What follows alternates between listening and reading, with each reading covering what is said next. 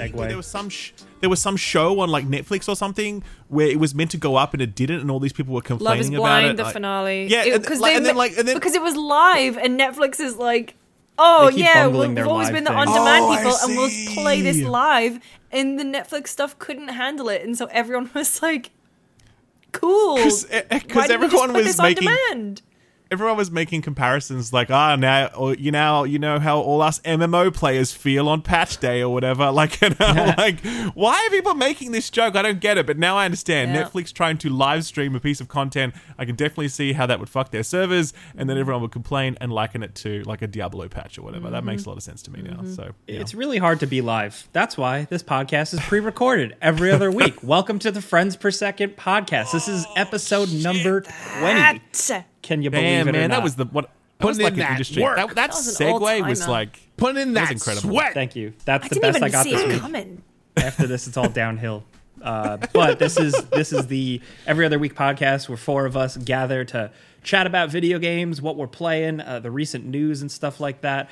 Big thanks to you guys who are watching either on this YouTube video version or the podcast version. And shout out to those of you who have also reviewed the podcast, like left 5 stars and wrote Yes. something. Very nice. I was just going through them, and it's nice that most people are nice. It's good to see. Thank you, friends. Thank you, users. We got a lot to talk about. But this is a stacked week, guys. We have, what do we have? We have Zelda, Tears of the Kingdom. We have Star Wars Jedi Survivor. We have Xbox Things, Dead Island. So let's just jump right into it. What do you guys say? Let's do it. Ain't Let's nothing do to it. it but to do it. Or should I intro you guys?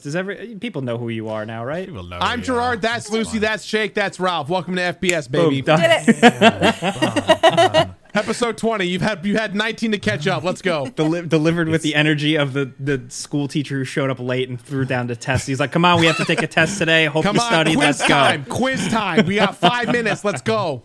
So the first thing, the biggest thing, of course, is the Xbox Activision Blizzard news. The most recent thing is that the CMA has seemingly announced that they are blocking the deal. So the UK regular body, the Competition and Markets Authority, CMA, who, side note, I think it's the Country Music Awards. We have something in the United States called the Country Music Awards. I've never listened to a lick of country in my life, but that is a thing, and that's what my brain goes to. That's Sorry. cool. But they have blocked Microsoft's proposed acquisition of Activision Blizzard. They have reviewed the purchase over several months. We've talked about it in the news a million times. And their disapproval of the deal oddly came down to the sway Microsoft would have in the world of cloud gaming through services like Xbox Game Pass, where AAA and indie titles alike can be played on mobile. This is where I think it's kind of interesting because I didn't think it would come down to cloud gaming. And is cloud gaming more of a big deal than I realize, or is this just kind of like the random thing that they're reaching for that seems Jake, bad? don't you understand? Everyone needs to equally fail at cloud gaming together, okay? We need every company to make their own cloud streaming service to make our consumers use it and then not work at all. We need that equal opportunity, Jake. That's true. Obviously, we here don't really know what's going on up there, right? And I think we just have our own kind of perspectives and what we read, and I think we need to acknowledge our own, dumbass ignorance, because when it comes to the world of business, we Yes. don't really know much. But I'm not a lawyer. my understanding, we're not lawyers, we're not whatever, right? My understanding is that the CMA are pretty serious about the cloud thing. It's not like a fig leaf because they've got some kind of ideological grudge against Microsoft. Cloud gaming is pretty important in the longer term. Like right now we look at cloud gaming and we're like, that's dumb, that's shit. We laugh at Stadia and whatever else, and we're like, that's not a big thing. But the way CMA positions it, it's like it's an emerging technology that could have a transformative impact on the world of video games.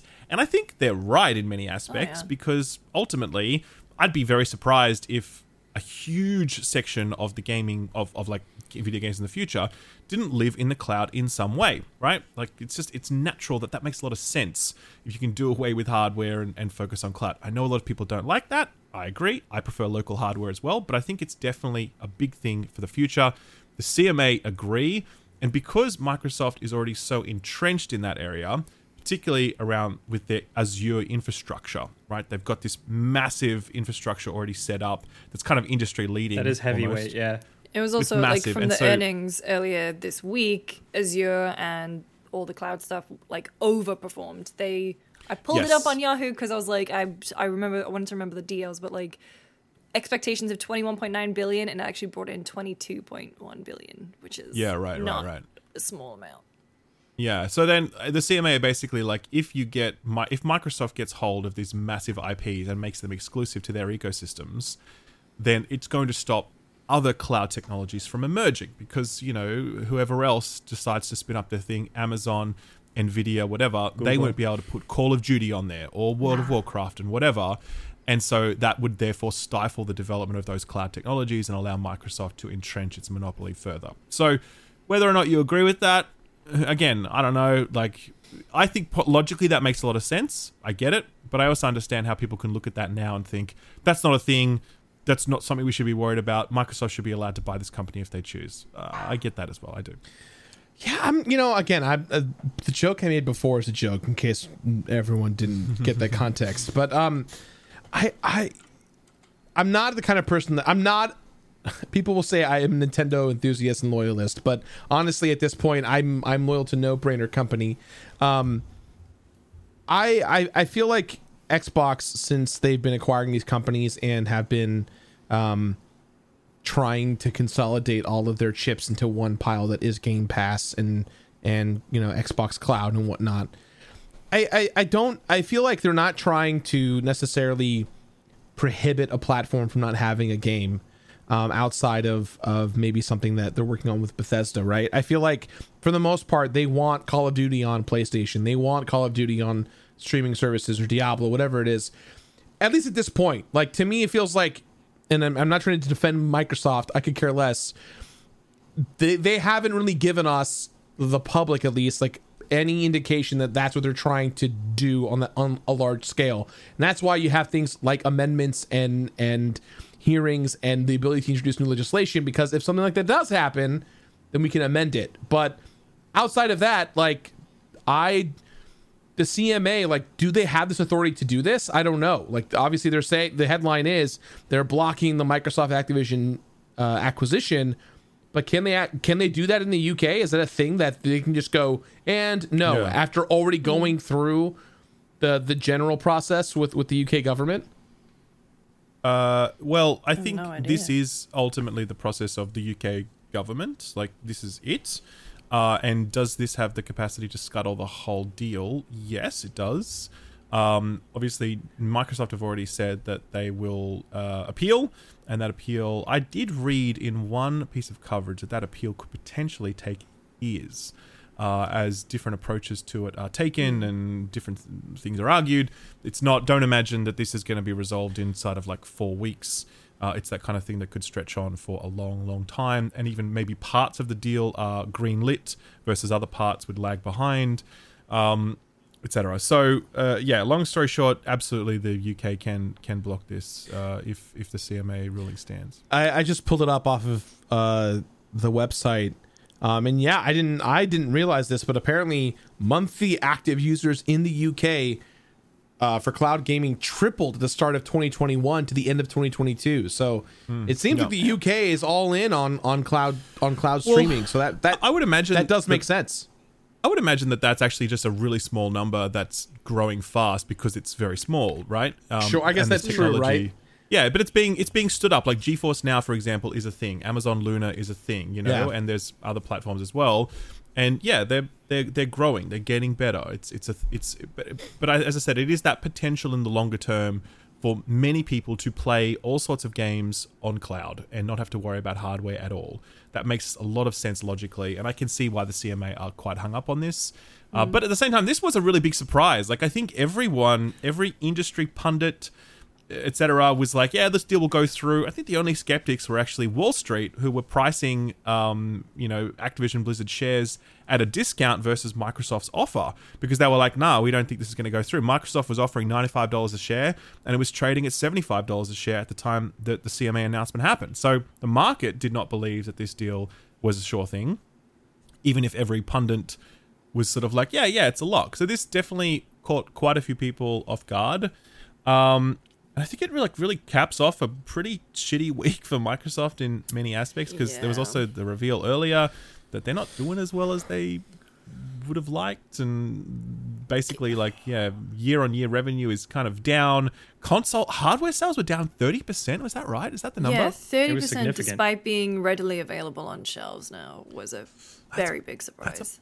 That's a bummer, because I know PS5 Sony just announced that the PS5 has sold more units than the PS4 has, or did, at the same time in its life cycle.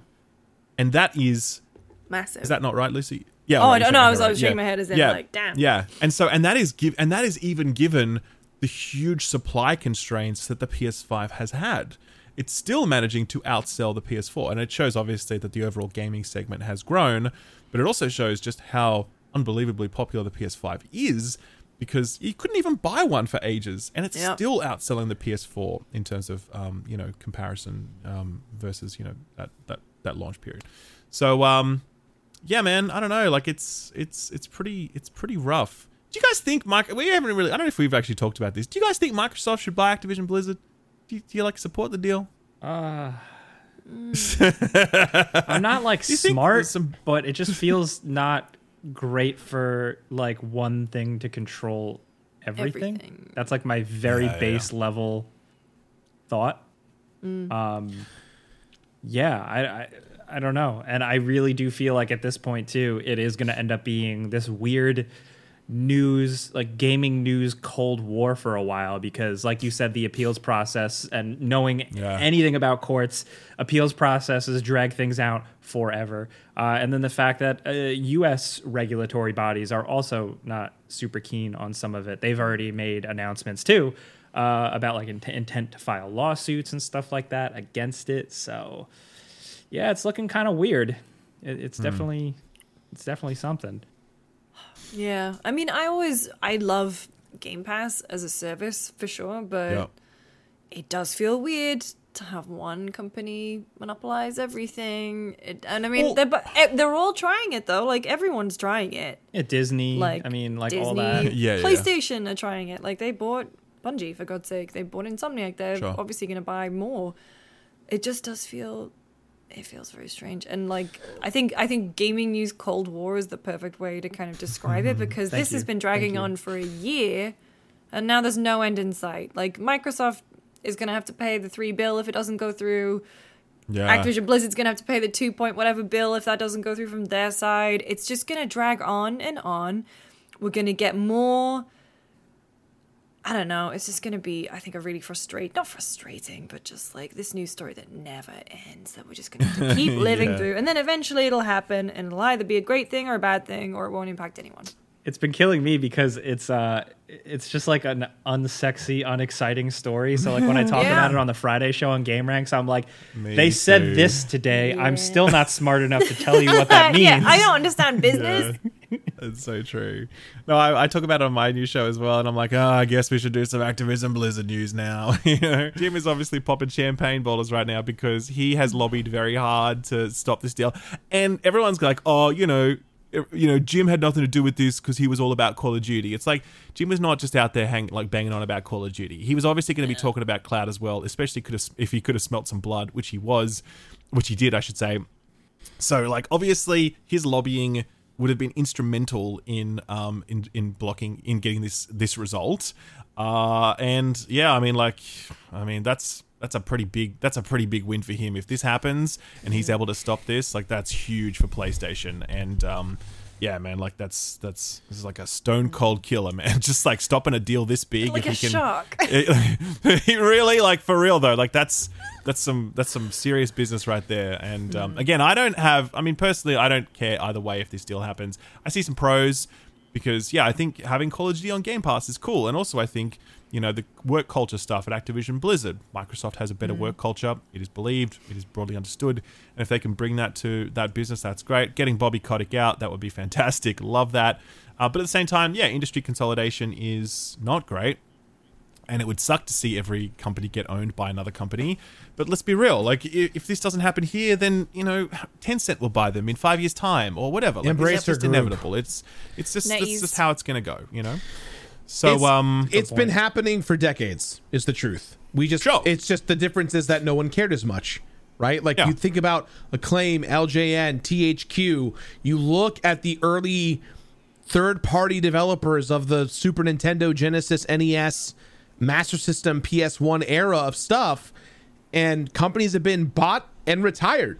Even companies like, the parent companies like Paramount, MTV, like they all purchased game studios and shut them down, or they purchased them and then keep some assets and sell the rest. So to me, it's not like anything new is changing. What is changing is the amount of money that's being at play here, because money has changed a lot. And two, what exactly is being purchased? Because, it's not just, we say Activision Blizzard like it's two companies, but it's really Activision, Blizzard, and King, as well as the other subsidiaries of Activision King Blizzard. makes so much money. They King do. makes an enormous amount of money, and people, we're guilty of it. We left it off the name, and Yeah. And it's kind of like the biggest play for Microsoft as well. Like, they're going to get Call of Duty and they get all these big like core gamer IPs, and that's fine. But what they're really getting with this deal is King, which is like the mobile studio I think that's who knows what they're doing. I think that's secretly what they probably want more than, I'm sure, of course, having Activision and Blizzard separately is great, but like the nice thing is that they're not just buying a game studio or two, they're buying several IPs attached to them, and the ability to pivot, right? Like, I don't think Toys for Bob's or Vicarious Visions are owned by Activision by any means. I'm not. I They thought are. they They were. are. So great. Yeah. So in that case, again, going back to like the chart, Activision, Blizzard, King, you're getting all these IPs, all these companies. It's there are a lot of pros, there are a lot of cons. It's rough. But specific to the mobile stuff, like Xbox has said that they are interested in having their own like Xbox launcher or like their own Xbox marketplace on mobile devices to compete. Didn't they buy with, Nokia? Nokia? Did they buy Nokia for the Windows Phone? thought I don't think they. No, I thought they don't like know bought about Nokia, that. and then Nokia kind of like failed on its arse. I don't know if they bought that. But either way, Microsoft has basically zero mobile footprint right now. And for a gaming company, that's just not a good idea. If you're going to remain competitive, you have to be competing on mobile. What about Smart And so Glass? We got Xbox Smart Glass, guys. Sure, Oh exactly. my god, of course, Smart of course we Glass. That do. was going to be You're the next right. big thing. Yeah, after a partnership with Microsoft and Nokia's subsequent market struggles, Nokia. 2014, they bought the phone business as Microsoft Mobile. And Didn't even know that. Yeah, right. Cool. yeah. cool. Explains why the Also, you Nokia guys is. call it Nokia? That's Yeah. nice. Nokia? Yeah. That's Nokia. cute. I like it. Yeah. Yeah. Yeah. Nokia 5110, baby. I mean, that's why the That's where it all Microsoft began. Theater is called the Microsoft Theater, because before it was the Nokia Center. Oh, it was Yeah. the Oh, yeah. right. Interesting. Yeah. Cool. Yeah. I miss my Windows What do you phone. guys think this means for Big Phil? What do you reckon? If this doesn't go through, do you reckon Big Phil's going to be all right? His Do you check reckon is he's cut. gonna I be- think I don't know. I want him to. Check his cut. I think reckon? it's too hard to say, but I think someone at Microsoft, there will be a cultural shift if this does not go through at Microsoft at a higher level. And whether or not that's Phil getting removed and then replacing with someone else, or a new board of trustees is coming in to help consolidate and consult, like this will, because if it doesn't go through, the ramifications at Microsoft and their corporate structure and their stocks and their shares and all that stuff is going to definitely collide and create a lot more problems. So I personally think that while it may not be like getting rid of Phil, but something at a Microsoft higher level will happen. Yeah, because this week actually, like Jeff Grubb from Giant Bomb Game Mess. Never heard of him. Shout Never out. heard of him. He was talking on his podcast, and he's like, I know for a fact that Microsoft executives are not happy with the performance of Xbox. And that kind of like set off a conversation this week about, how good a generation is Xbox having? Are they making the right moves, et cetera, et cetera? And I guess this deal falling through, it feels like it would be impossible for Microsoft executive not to take a good look at what's going on at Xbox at that point, try and make some big changes there, because it would be huge. How do you guys feel Xbox is doing this generation? Console war think- bullshit I mean- aside, by the way, none of us give a fuck about console war bullshit. We have Yeah. all consoles, blah, blah, blah, blah, blah. It's annoying we have to make that disclaimer, but console wars suck and we hate them. We're literally just talking about Yeah. our perspectives on it. I so. am not thrilled about a lot of the games, but I am really into, and I've said it from even the end of last generation, I like the moves that they're doing in terms of like Yeah. player choice and just like consumer, I guess like kind of almost like consumer friendly stuff. Like I just like their different approaches and like me having stuff to talk about and interesting ways to think about how I interact with gaming ecosystems. So it's like I like the groundwork that they've laid, but like as just somebody who is a simple gamer person, like at the end of the day, I am here for the games. And I do want more. I've been waiting for the new Fable game. I've become the old Titanic lady waiting for that game. You know, so it can't just be just me. How long has it been, Jake? How long has it been? Oh God, what was the quote? It's been 84 years. 84 years is the That's quote. the one. what a weird alternate ending to that movie. Did you guys ever watch that? Yes, Yes. dude. It's, Sorry, I didn't mean to bring that up, but like, what the? they really What the hell? They made the right call Yeah. by using that ending. The weird laughter that they're all doing, it's odd. It's a very Oh, odd it's laugh. so weird. I mean, in terms of Microsoft, like I completely agree with Jake in that the games are not there. Microsoft a few years ago Xbox made all these big moves and scooped up, what was it, like 10 extra studios, 15 extra studios? Yeah. And it feels like we still haven't seen that pay off yet. You know, and we're waiting for It's I mean, Halo didn't hit Yeah. as hard. Like, it had a moment. It was a flash in the pan, but then we've seen what's happened with 343. We're still waiting on another Gears. Like, I really enjoyed Gears 5. I'm eagerly awaiting 6. And then all of their other kind of tentpole franchises, like Fable. I mean, obviously you've got Forza that's hitting every year, which is great, but yeah, nothing else is really there. I'm excited for Redfall, but is that going to be the system seller that they want it to be? I don't know. But I mean, in terms of good things, Game Pass is doing well for them. Like Yeah. in the recent earnings, $1 billion in the last quarter from subscriptions, which is great. You know, but it's weird. It feels like they're making all the right moves, but we haven't seen the payoff yet. And that's why we keep having these discussions, is because they haven't had a big successful thing go through for a while, but it has just been these little 1,000 cuts of bad news for them.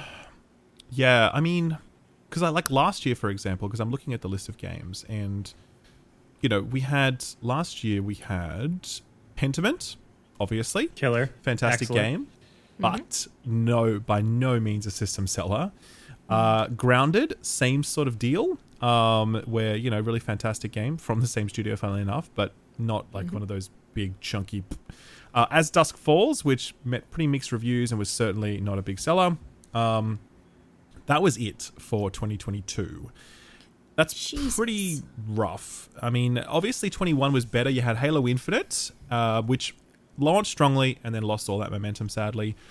Forza Horizon 5, we must give it credit. The Forza series is pretty great. much industry leading at this Yeah. point.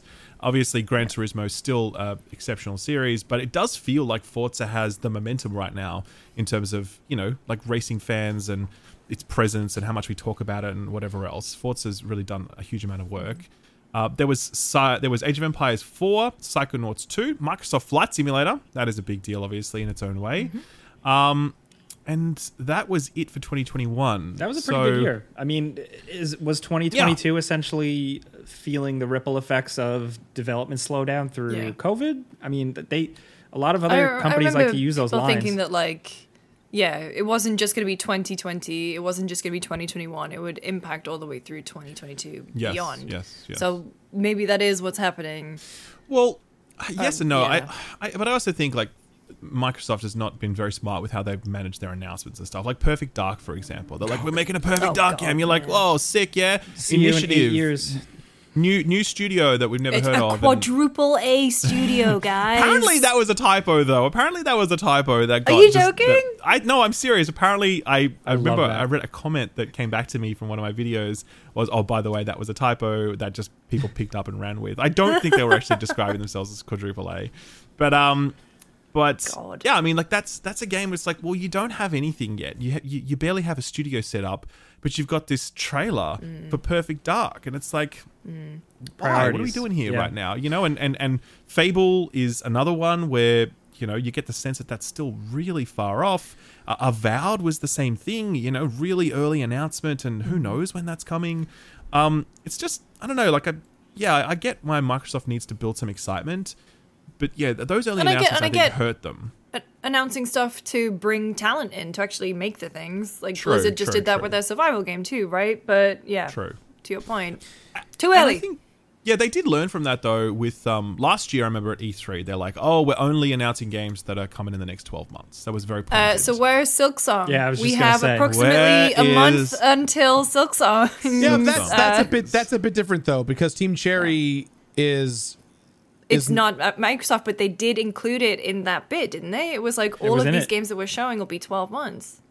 I right, think but actually from if you fall, memory, but that might have been before that they said that.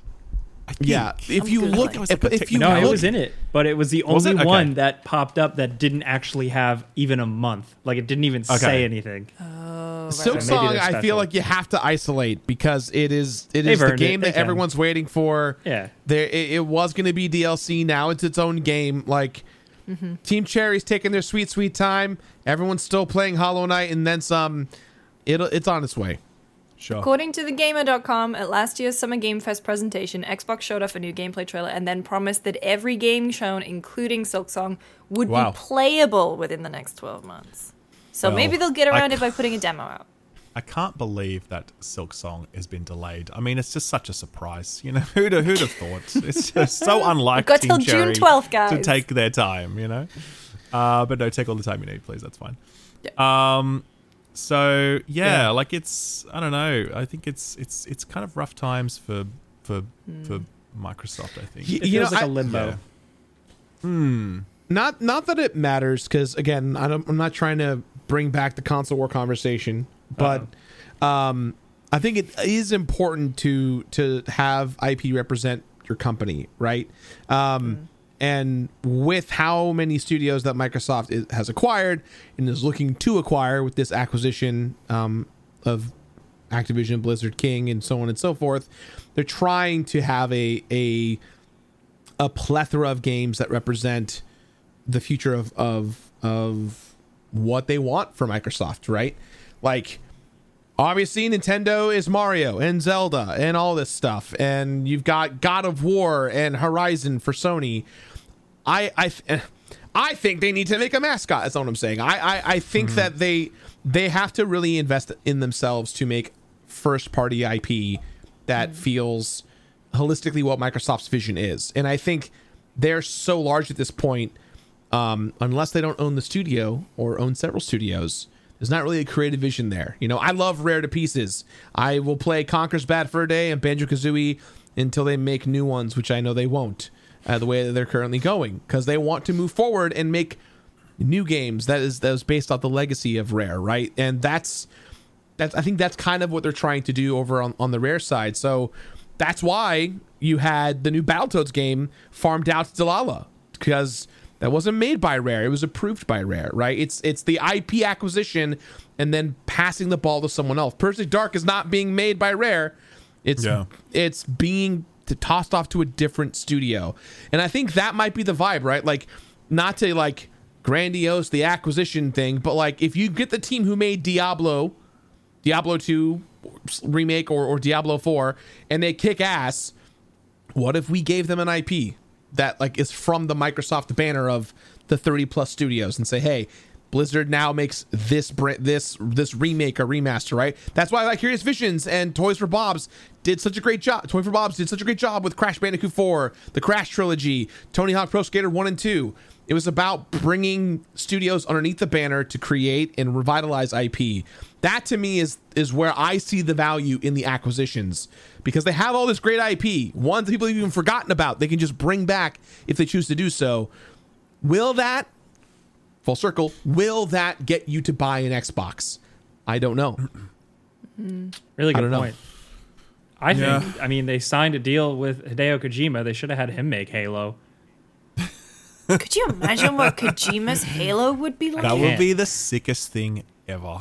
That would be Sad so that doesn't exist now. good. Damn. We would never fire a gun the entire time. That Yeah. would be what it is. I hope Or you the guys game- like the Master game- Chief having the sex game- because they're doing it even more with The Kojima. game would end. The game would end with Master Chief picking up the rifle and then like aiming it at the camera, and then like a game by Hideo Kojima, and that's how it ends.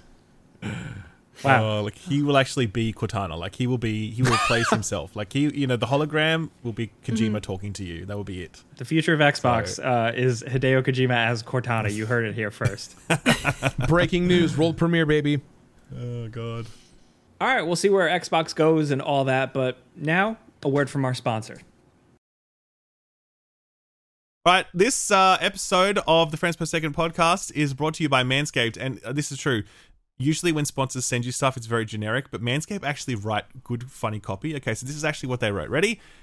Gentlemen, if you don't already know, it's tax season in the US, and you know what that means? It means that Manscaped is here to make sure your paperwork is done and your boys downstairs are having fun. Excuse me. Make sure you spend your tax return money on the important things this year, like family, friends, and ball deodorant. Join the 8 million men worldwide who trust Manscaped by going to manscaped.com for 20% off plus free shipping with offer code FRIENDS. See, I told you, man. They know their audience. They write good stuff. I like it. So I actually also like Manscaped. I use it.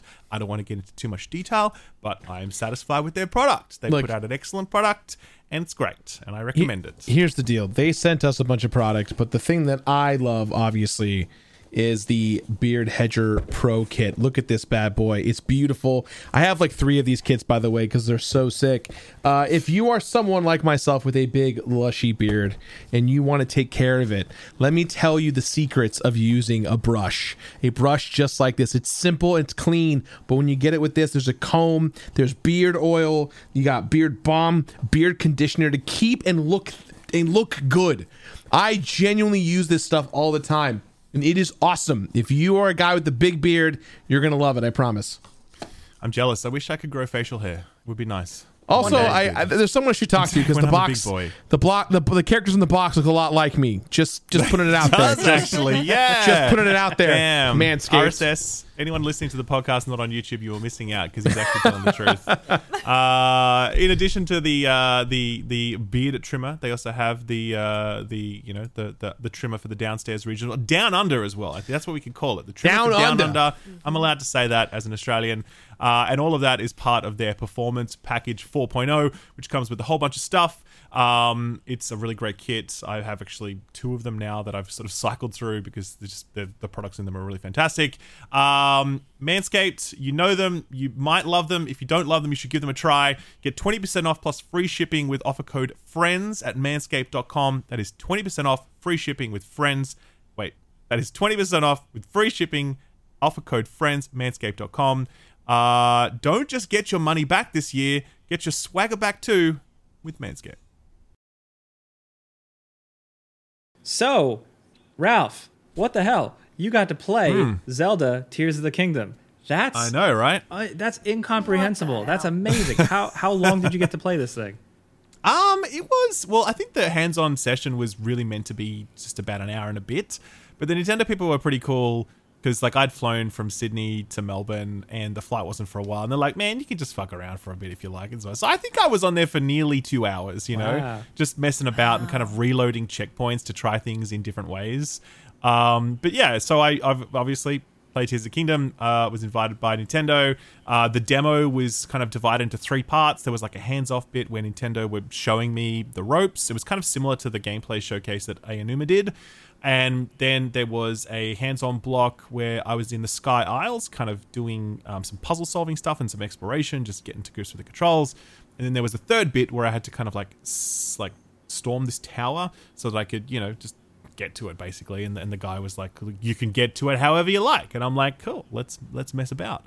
And that was the opportunity just to kind of experiment with the sandbox and all the different abilities and all that sort of stuff. So have you guys, how up to date are you with Tears of the Kingdom? Have you like watched all the trailers? Have you like across it, or where you at? I'm pretty up to date on it. My question is, I don't want to like spoil your video, but in your video you described needing to build a boat like was Yes. shown in the original demo that we saw a few weeks back. And you needed to get logs, and you needed to cut down a tree to get those logs, and you needed to make an axe. So what is it? What is the essence of it that makes so that loop is just survival game? But knowing Yes, Nintendo, exactly. it's got to feel different. So like, what is the sauce there?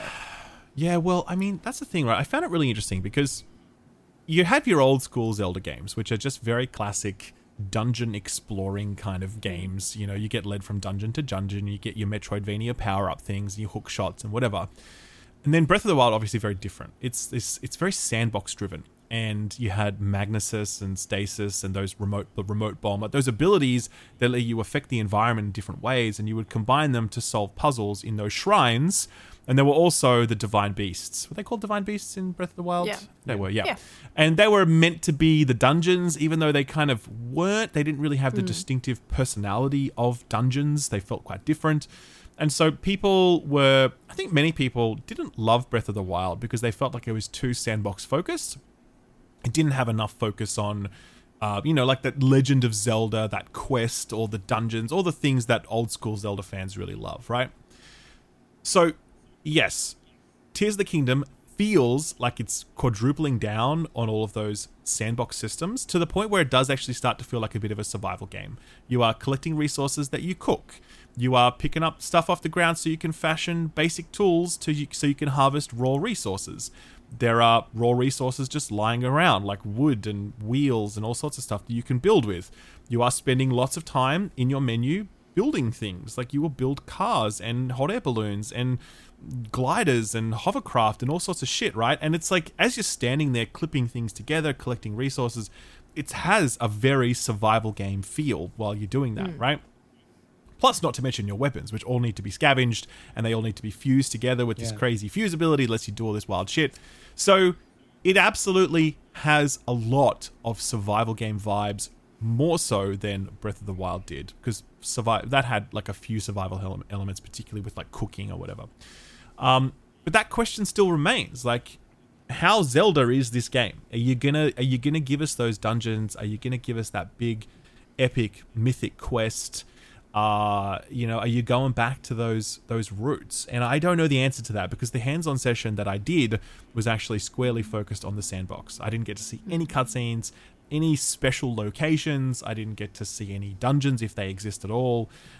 It was literally just like Grand Theft Auto Link City, and me fucking around on building whatever I could, and having an absolute blast.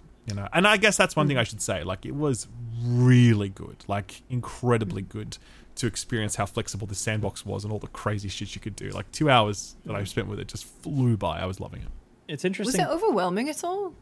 It sounds like there's a lot going on. It is. That's one thing I shouted out in my video. I'm like, I'm very certain that a bunch of people are going to look at this and just nope out of it because they're like, this is too much work. Because everything that I had to do, it's never just push forward and swing your sword. It's how much durability has this weapon got? Can I fuse it with this other thing? What kind of armor is that enemy wearing that I need to break? I need to pull out an arrow and I need to fuse it with a specific mineral so that it's effective against that. I need to sit there for not 10 minutes, but I need to sit there for a few minutes and build a car, and I need to snap it into place in certain ways. Oh, the car is broken. I need to do it again. Like, I'm describing Lucy's something. slowly making a I know, face. let's face. But like, I'm describing something in a way that makes it sound bad, but I want to be clear that I loved that. I was like, I had to be so...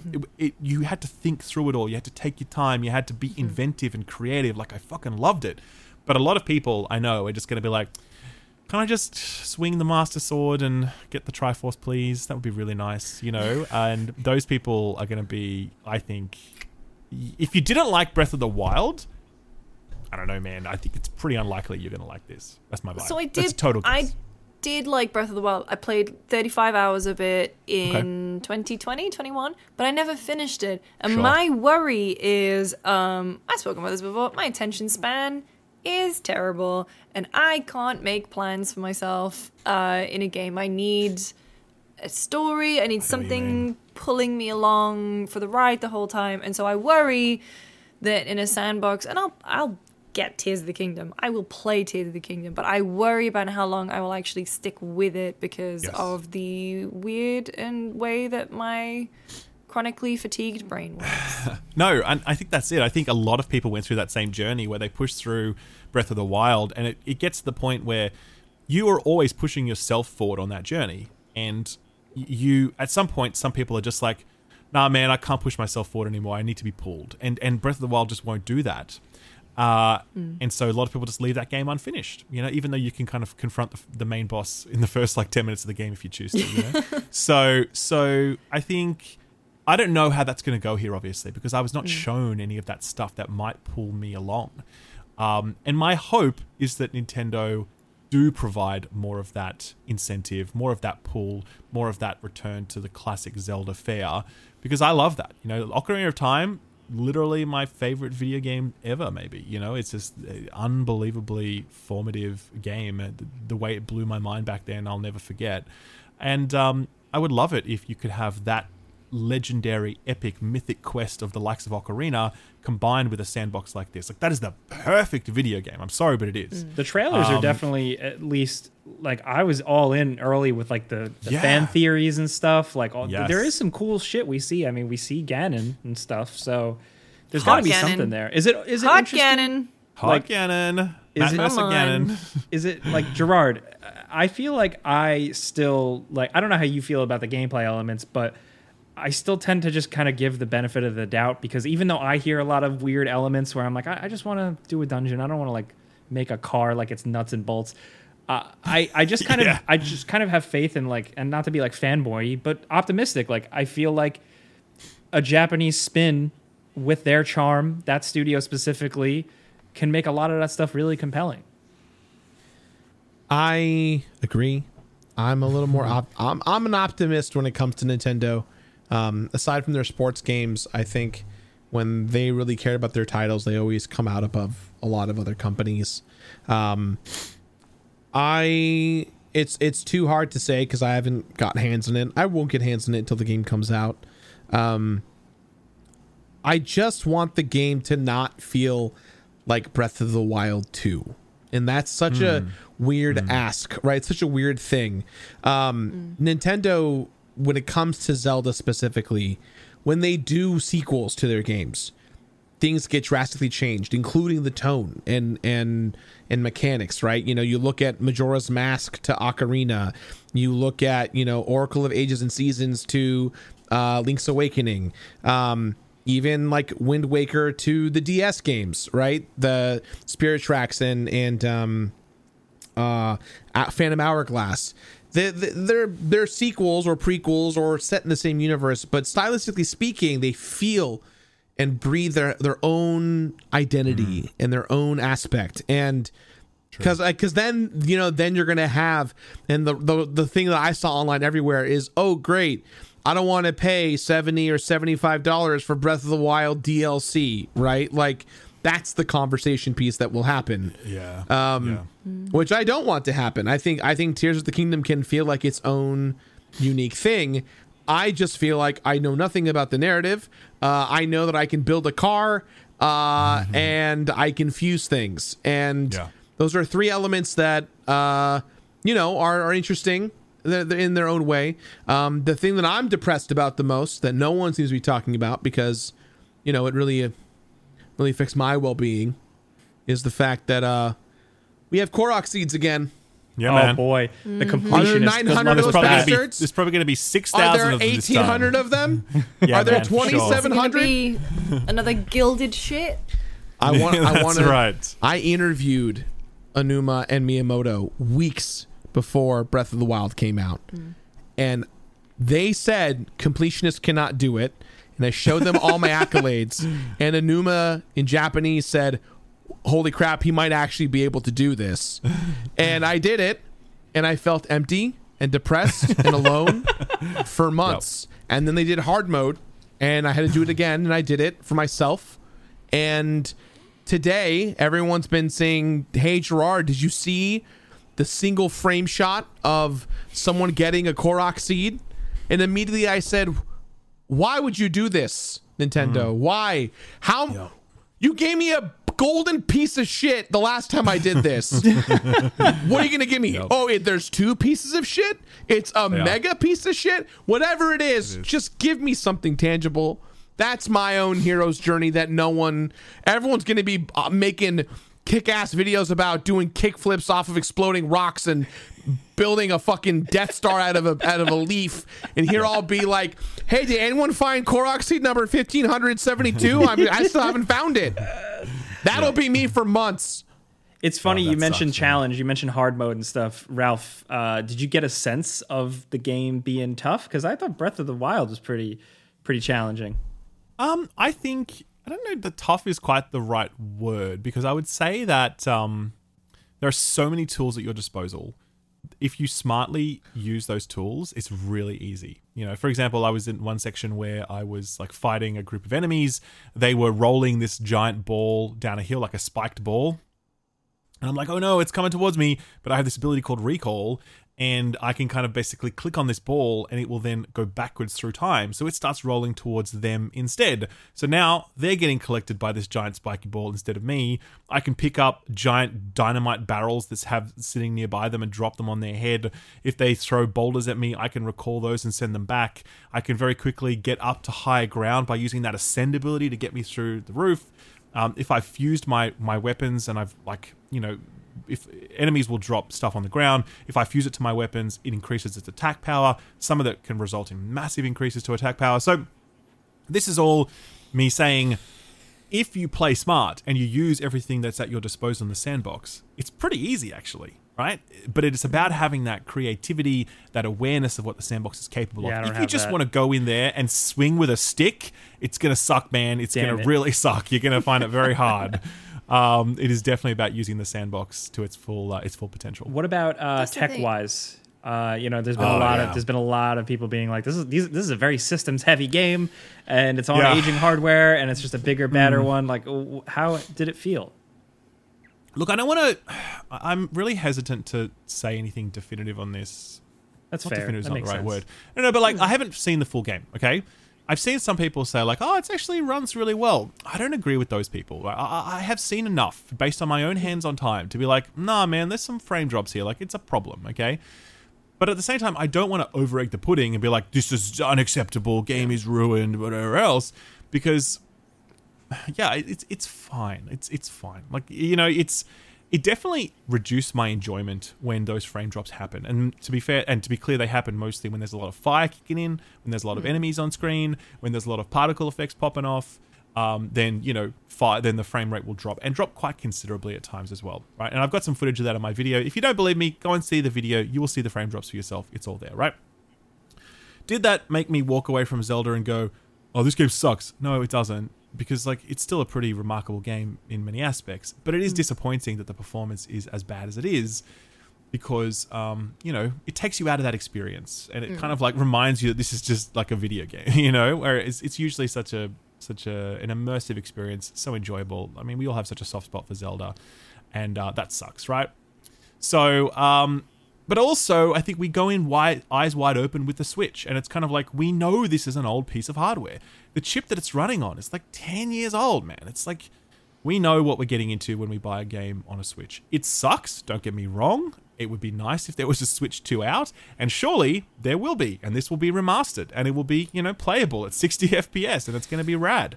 But yes, I think Switch owners are somewhat at peace with the fact that this is the hardware that they've got, and they just have to deal with it. And then you contrast that to something like Jedi Survivor, which we'll talk about later in the episode, where, I've got a PC worth like, $8,000 or $9,000, and I can't get like a solid 60 FPS out of that brand new.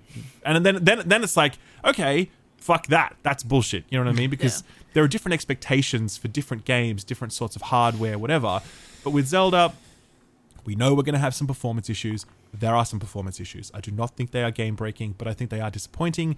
I think some people will probably wait for the Switch 2 and to play it there at 60 FPS, but I think the people that are very keen to play it now are unlikely to have that experience ruined for them by the choppy FPS. I remember when I previewed Breath of the Wild, like, it was choppy before release. Like, pretty bad. Yeah. I remember walking And away from it going, everyone "Ooh." pooped on it. Yeah. Everybody and then it came pooped. out and it was fine. So I'm it's not also- saying that'll be the same thing, but it's pre-release code. Yeah, Stuff I agree. could change. I don't think it'll change too drastically, but it's not. Yeah, hopefully it gets some improvements. Some, yeah, I think, and I think as well, come back to that point of expectation. Like we all shit on Pokemon Arceus or like the latest Pokemon games, As whatever. long as it's Yeah. not that, I think we'll be fine. Yeah, Yeah. I don't think and- Nintendo would let it be. yeah, but also it's like those games. There's no fucking way those Pokemon games should run that badly. Like there's nothing going on. Like it's just what. Whereas with this, it's so ambitious with the number of systems that are at play at any point in time. The amount of I was just thinking about the code base that makes all of this possible. The number of variables that this sandbox has to be able to process at any moment is huge. So I think it's somewhat of a miracle that the Switch can handle this at all, and I'm willing to definitely cut it some slack on that basis alone. You know what I mean? So Dude, I You can't heard, wait you till heard it here speedrunners first. get Wait it. for the Switch 2. Which yeah, they're definitely not calling it the Switch 2, right? It's going to be called like New Switch Plus It's Expert. totally- No, I switcheroo. I wish. I think look, we can play a speculation game all day. I think Nintendo found the sweet spot with the Switch, and I think going forward they're going to treat it like an iPhone and just update the model every year. Yeah, I don't know, man. I don't think that's true. I don't personally wouldn't agree with that. I would say Nintendo really love their big generational hardware, and I think that the idea of having incremental upgrades would terrify them. They are not a technology-focused business. I think they only want to have to worry about it once every 6 or 7 years, and then that's it. So I personally wouldn't anticipate them going down that route. I'd be very surprised if they did. I mean, Wasn't there a thing today where someone said that they saw a job listing and it had like, let me find it. Nintendo job. And it was something about like next gen hardware, and everyone was like, "Ooh." Here we go. Yeah, Nintendo job listing mentions next generation platforms and cross platform development. What? Nintendo's working on new hardware? What? What? Oh, hang You on, heard wait. it here This is first, guys. from comicbook.com. So, Okay, right. Either okay, way, I'm going straight to the source. I'm going to the Nintendo. Here you go. Did you guys see Game that? Technologies and Engineering Science. Did you guys see that Miyamoto was really positively surprised by the reception of the Mario movie? By the way, he was like, "I had no idea it would be this big." And I'm like, "Yeah, well, it's Mario, He dude." did. He did. I know. Make like $1 billion that movie. And that's the thing about Miyamoto. Like, I've been thinking about him a lot lately, where it's like he's this humble, Fondly. lovable video game man who he's also probably almost like a billionaire. Like, of course he knew it was 100%. going to do good. Like, you invented Mario. You I've been changed the doing world. my like a history of Zelda video, and what's Oh, quite cool. funny, all the stories. Like I'm reading all of the old Ask Iwatas. All of the stories about Miyamoto with relation to Zelda is that he was actually pretty cantankerous and disagreed a lot with the team. And, With what? and there was one. Oh, there was one. That's awesome. Oh, there was one story I read where basically he just like the 3 developers came in and they showed him something. What was the one where Link turns to the paper? I think it was for that one. I don't have it with me. But anyway, there was a story, and yeah, apparently he was just like, shat all over it. absolutely not. Like, yeah, shat all over it. Wow. So I think, yeah, I think he knows exactly what he wants. Like, he is Sure. obviously this friendly face and this absolute genius, but I think it's a Killer behind the scenes. Yeah, yeah. Well, I'm looking forward to that. I mean, the game isn't out too far from now, and they seem pretty 2 weeks. confident. 2 and a bit weeks, man. I mean, the fact that they let you capture your own footage, they let you touch the game for a long period of time, like, I was so surprised. cool. I was like, I really expected them to just like a hands-off demo thing, and I just kind of sit in a chair quietly and then say thank you very much. But no, the fact that they let me play and capture, I was like, is this Nintendo doing this? Like, what's the deal with this? You know? So yeah, no, hats off to them for that. Well, tune in next time, I guess, folks. All right, it's time for one of our famous user questions. Thanks to Jake for making that a user. thing, and Sorry. all the inboxes spammed with user questions now as opposed to listener questions. User question comes from Andrew H. He says, "G'day gang. I just wanted to get your opinions on both the rumored PlayStation Remote handheld and the Asus ROG Ally. Personally, I don't quite get remote play for PlayStation handheld. I mean, it's got to be more expensive than the DualSense Edge, 340 Australian dollars. Cheers for all your great work. You're my favorite gaming podcast. Thank you very much, Drew. Hell yeah. I can't. It's the email's from someone called Andrew H, and then he signs off Drew. So I'm not sure what the deal is. That is Drew. Drew being a nickname for Andrew. It makes sense. Yeah. So yeah, what do you guys think about? First of all, what do you guys think about this rumored PlayStation handheld thing? Just as a brief primer on this. It's rumored that PlayStation is working on a handheld device that will only support remote play. So you kind of need to be in your house while using it. It will just work on your local network and allow you to use your PlayStation via remote play and a handheld. Not confirmed, but rumored. What do you guys think about that? Is that a thing? Should that be a thing? Can you remote play on Steam Deck? Yes. Absolutely, Yes, you can. Hell yeah. Damn right. Then Absolutely. I don't need it.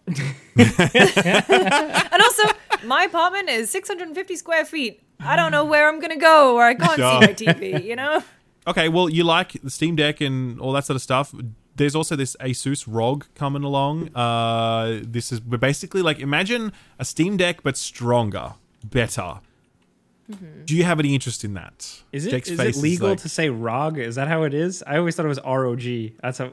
Oh, okay. How do you say it? I think it is ROG because it's Republic of Gamers. Republic of Gamers. Republican Gamers. Republican Gamers is not the same as Republic of Gamers, just to be clear. So apparently, no, it is. I think you can say ROG because it's an acronym for Republic of Gamers. So yeah, you can say it. Yeah, I want to find out from them because they are also the ROG Ally. Yeah, it's not just. Oh, what did I call it? What did I call it? Just the ROG. Asus ROG. Asus ROG. Yeah, it is the Ally. Yes, exactly. And it is basically like a Steam Deck, but better specs essentially. And it's going to run Windows 11. They're doing a showcase for that soon to like reveal the specs. But it's early reports, hands-on from tech reviewers who have used it. They're like, yeah, this actually is kind of twice as powerful as the Steam Deck, and it has a better screen as well because it's 1080p, 120 hertz. Do you guys have any interest in that, or are you like really happy with your Steam Deck? You're like, no, I'm good. As having some like tested a lot of these types of machines, I think the whole Steam Linux thing is the killer app part of what Steam Deck has figured out. But I think Asus makes decent hardware. I use their Asus ROG laptops. I like them.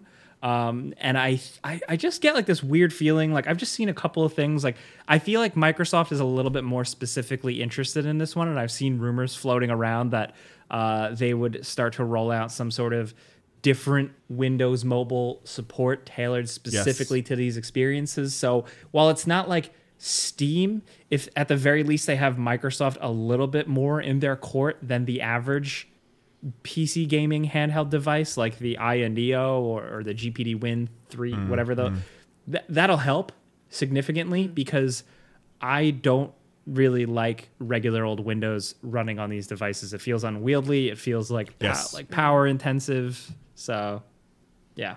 I agree. I'm interested in these devices. I think it'd be great if you could, have a really powerful PC in your hands. I love my Steam Deck. I use it almost every day. But I agree that the ease of use of the Steam Deck, the focus that they've put on support and that operating system and all that sort of stuff, that's actually what I value about it more than anything else, I think. Because, I can definitely see how not getting that right would result in a really shitty experience. Do you have a price tag on the Ally? No, that's being announced. But I'm hearing rumors that it's like they have positioned it to retailers, whoever else, as competitively priced versus the Steam Deck. It's not going to be as cheap as the Steam Deck, but it sounds like they want to operate in the same ballpark. So I think people are estimating maybe $600 US ish, and maybe a higher model for like maybe $800 or $900. But look, if it's twice as powerful as the Steam Deck, and you're paying $600 for it or whatever, that's a pretty good deal, So yeah, it's an interesting era. I'm glad that PC handhelds are becoming a thing. It's cool. It's rad. Like again, I don't play AAA games on those devices, but it's really nice to be able to play indies and AA titles and stuff that isn't graphically intensive. I think it's a really good movement, and I'm a big fan. Agreed. Let's move on to the releases. The new releases, we got a big old list. Ralph, you want to kick those off? Yes. So the last 2 weeks has been quite chunky, actually. Disney Speedstorm came out on all platforms on the 18th. That is a kart racer from Gameloft, the mobile game maker. Apparently, it has a lot of microtransactions. Surprise, surprise.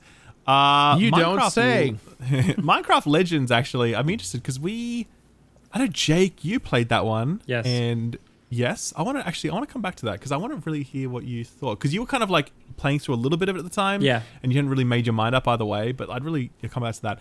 Final Fantasy Pixel Remaster came out on Switch and PS4. It was already out on PC. And it doesn't come out on Xbox because it's Square Enix, and Square Enix hates Xbox. I don't think they hate Xbox. I think they're just waiting for that Game Pass check. Maybe you're right. Well, I'm trying to think if they had anything on. They've had stuff on Game Pass in the past. Yeah, they had like Final Fantasy. Outriders was day one. Kingdom Hearts. They have Kingdom Hearts and Final Fantasy 15. Yeah, true. On there. We have that Game Pass check. Horizon Forbidden West Burning Shores. Has anyone played that yet? No? Okay, I'm super keen We for did that, it actually. before you buy, but it was like my first before you buy where like it was someone else's script. It felt Okay, weird. got We're it. not going to do it again. But okay. the person who wrote it did like it. Shout out to Eric. Okay. Yeah, nice. Awesome. Had it spoiled for me already. I mean, yeah, it was impossible Yeah. with that. Yeah, of The course, robots of course. die in the end. That's not true. Advance Wars 1+2 Reboot Camp. Gerard, are you going to check that out? Are you into that? It is on my. I know that I'm so close with a lot of the folks who worked in the game, and I asked for a code, and they said they were not allowed to give me one. So Nintendo, man. Oh, Don't mess with because Nintendo. oh man, they're like he bought it. He bought it on everything else. He doesn't need the new one. I have it physically for the originals and digitally and physically in Switch, and it is on my radar, Ralph. Whether or not I complete it and make content on it is a whole other conversation. Sure, of course. There was Dead Island 2, which we'll definitely be talking about this week. Strayed Lights is dropped a few days ago. It's like a interesting looking action game, very focused on parry-based combat. Honkai Star Rail is launched. That is like the next thing from Genshin Impact creator MiHoYo. That had 10 million pre-registrations before launch, as you do when you're MiHoYo. The Last Case of Benedict Fox arrives. That's out? What? Last That's Case of Benedict coming Fox comes out. That's coming out today. Oh my god. That was like one of my most anticipated games, and then I just haven't paid attention. Yeah, I'm surprised that you didn't hear about it. Like, as in that they didn't reach out to you because you've been like really excited about it. No, nobody emails me. Damn, man, that sucks. I'm gonna play it. Hell yeah. So that's out today, and that's actually hitting Game Pass as well, FYI. So that's a good way to get it. Live Alive arrives on PC and PlayStation after its Switch exclusivity window expires. That happens today. Monster Hunter Rise Sunbreak arrives for PlayStation and Xbox on the 28th. And Star Wars Jedi Survivor arrives on the 28th as well for PS5, Xbox Series, and PC. We will definitely be talking about that one. So, those are the releases. I'd actually, Jake, if you don't mind, I'd really like to hear just briefly on Minecraft Legends. What did you think about that? Yeah, you were right. It's really good. You liked it? Cool. Yeah. That's nice. It's really just a victim of a slow start.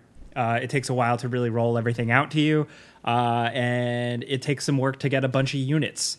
But once you get a bunch of units, it makes for like a really fun, chaotic, but also like, you got to think about it type of third-person real-time strategy.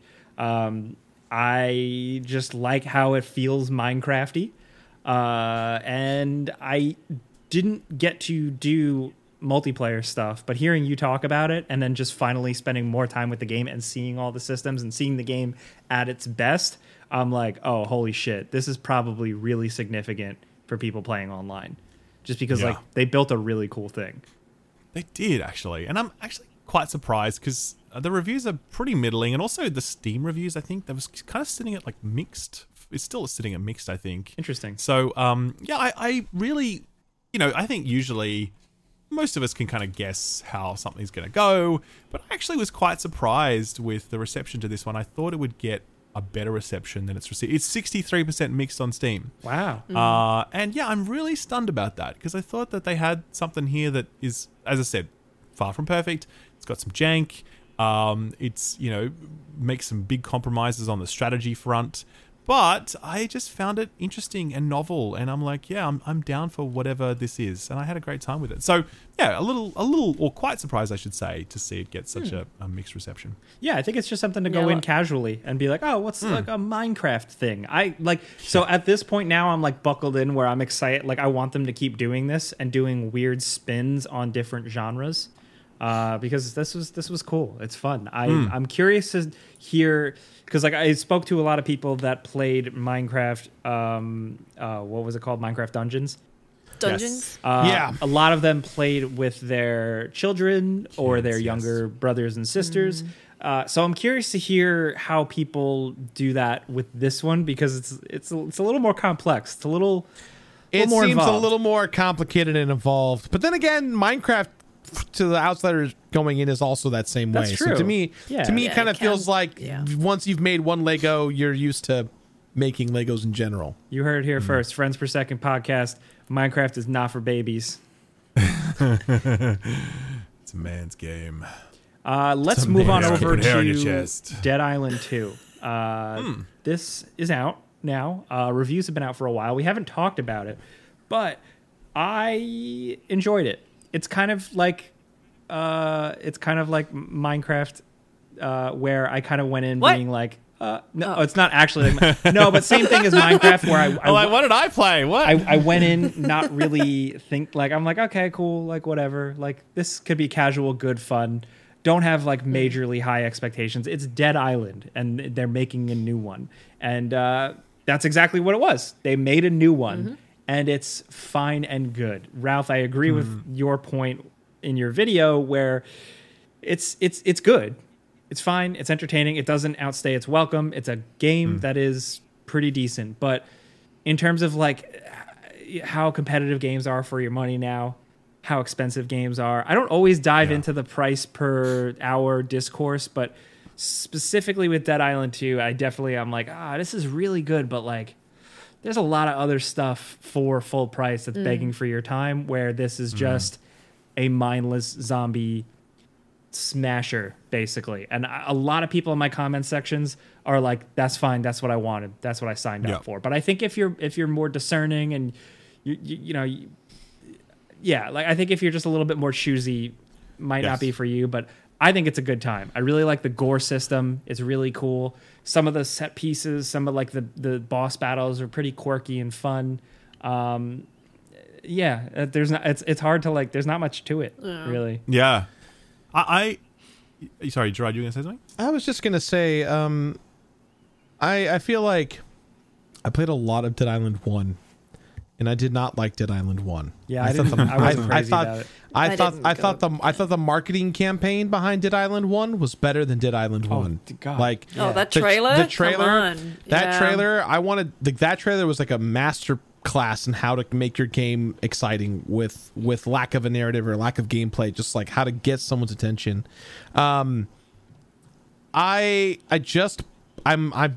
a couple hours into Dead Island 2. My only reference point is Dead Island 1 because it's obviously the sequel.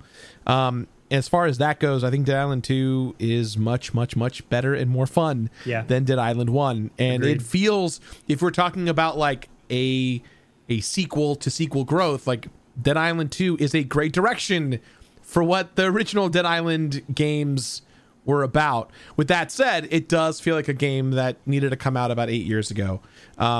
And that's not a bad thing. It just feels like, it's like we just picked up a lost relic and released it kind of thing, which is exciting for the future of the franchise, especially because, don't quote me on it, but I think Dead Island 2 is actually performing relatively well. Yeah. Way more than anyone anticipated. What, like 1 million units, I think they said they sold? Yeah. And as well, it's so surprising. Yeah, Jake, you also mentioned on yourself, like Dead Island's really popping off on like YouTube, right? Yeah. And I would never have anticipated that. I put out my video and I was like post embargo and I'm like, this is just a little zombie game. And I'm just like, I don't really have a strong opinion on it one way or the other. But that video has gone really large, like bigger than my Zelda video. And I'm like, I'm pissed off about that. I'm like, what? Why has that happened? Yeah, never underestimate the power of a zombie game. There's a reason why on Game Ranks every year we do like a top 10 new zombie games video, because the math is there. There's like a casual audience that just kind of like they played Call of Duty Zombies and then kind of went looking for the next hit. Then there's hardcore audiences that just like zombie stuff. There's horror fans. Like it's a thing. And I think when people say like, oh, this or Dying Light 2, it's totally different. Do you want to play a game that's like a little wacky and you kill zombies, or do you want to play a game where you kill zombies and there's crafting and side quests and like Rosario Dawson for some reason? You know, like there's there's enough room there for both, I think. Yeah, absolutely. Totally. Did you end up getting over the motion sickness? So I played a couple hours of Dead Island 2 and oh boy, your girl's sick. Yeah, that's it was weird to experience on PlayStation because I don't. Yeah, so I was playing on PS5 and I got motion sickness like crazy, and I usually don't. I only get motion sickness after like hours and hours of swapping between VR games or playing Doom Eternal with a mouse on like ultra hard mode. Those are the only times I get like woozy. And this got me. It hit me good. What I did was just turn off motion blur in the game settings, and it fixed it completely. I did too, but it hasn't fixed it for me. Dang. Interesting. I wonder what it is. I was enjoying it though. That's the thing, which I was kind of frustrated by. Like I was enjoying it. It was mindless. Like, but also the thing that got me is that I think it's way better written than it kind of has any right to be. Yes, like, I agree with you. Really surprised. Yes, I went in thinking these characters are going to piss me off, but actually, which character did you play as? I played as the is it Amy? Yeah, Amy. Is she the fast character? Yeah, with the I know the one. The fake leg. Yeah. Yep. Did you guys find the influencer house? Oh, so yes, good. I did. I did. The apology thing.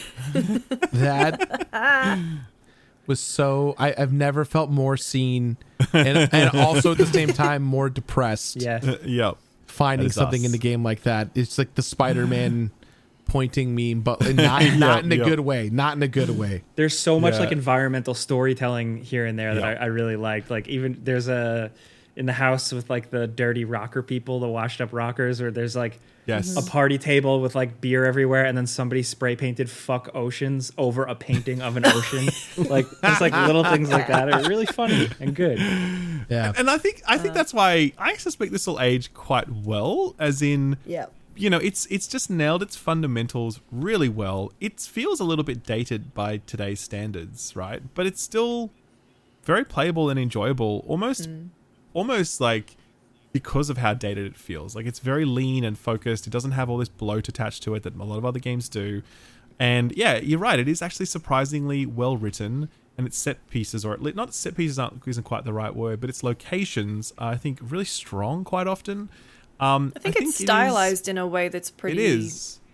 Yeah, totally. Like, doesn't try too hard to go for complete photorealism so that it looks bad. Like, I think the art direction's really good. But I do think that there are some things that really hold it back. Like the weapon stuff, I think was a real bummer. I don't know if you guys at the end game, it's boring. I was expecting some cool ass weapons that just go wild and some fucking ridiculous mods, and I was expecting that kind of Borderlands thrill that you get where you find something and you're like, hell yeah, man, let's wreak some havoc.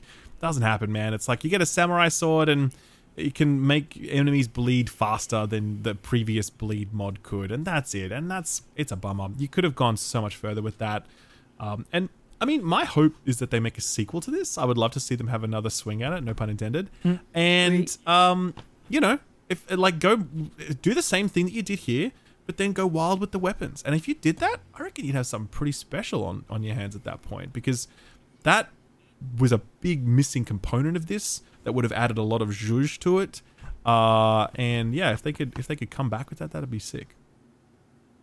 I hope so as well, because I don't think Dambuster has really had anything that's hit for a while. Because didn't they do oh god, what was that game that they made with like the Homefront? Yes, Homefront the Revolution. Sure. Yeah, and it feels like they haven't really had much. Yeah, I mean, you could stick with this franchise. I think if they announced a Dead Island 3, people would People would clap. They'd be like, "Yeah, I'm down for that. people Let's would go." into it. You know. And so I think it's something they should consider sticking with. I would be interested in another one, taking this foundation and building on it.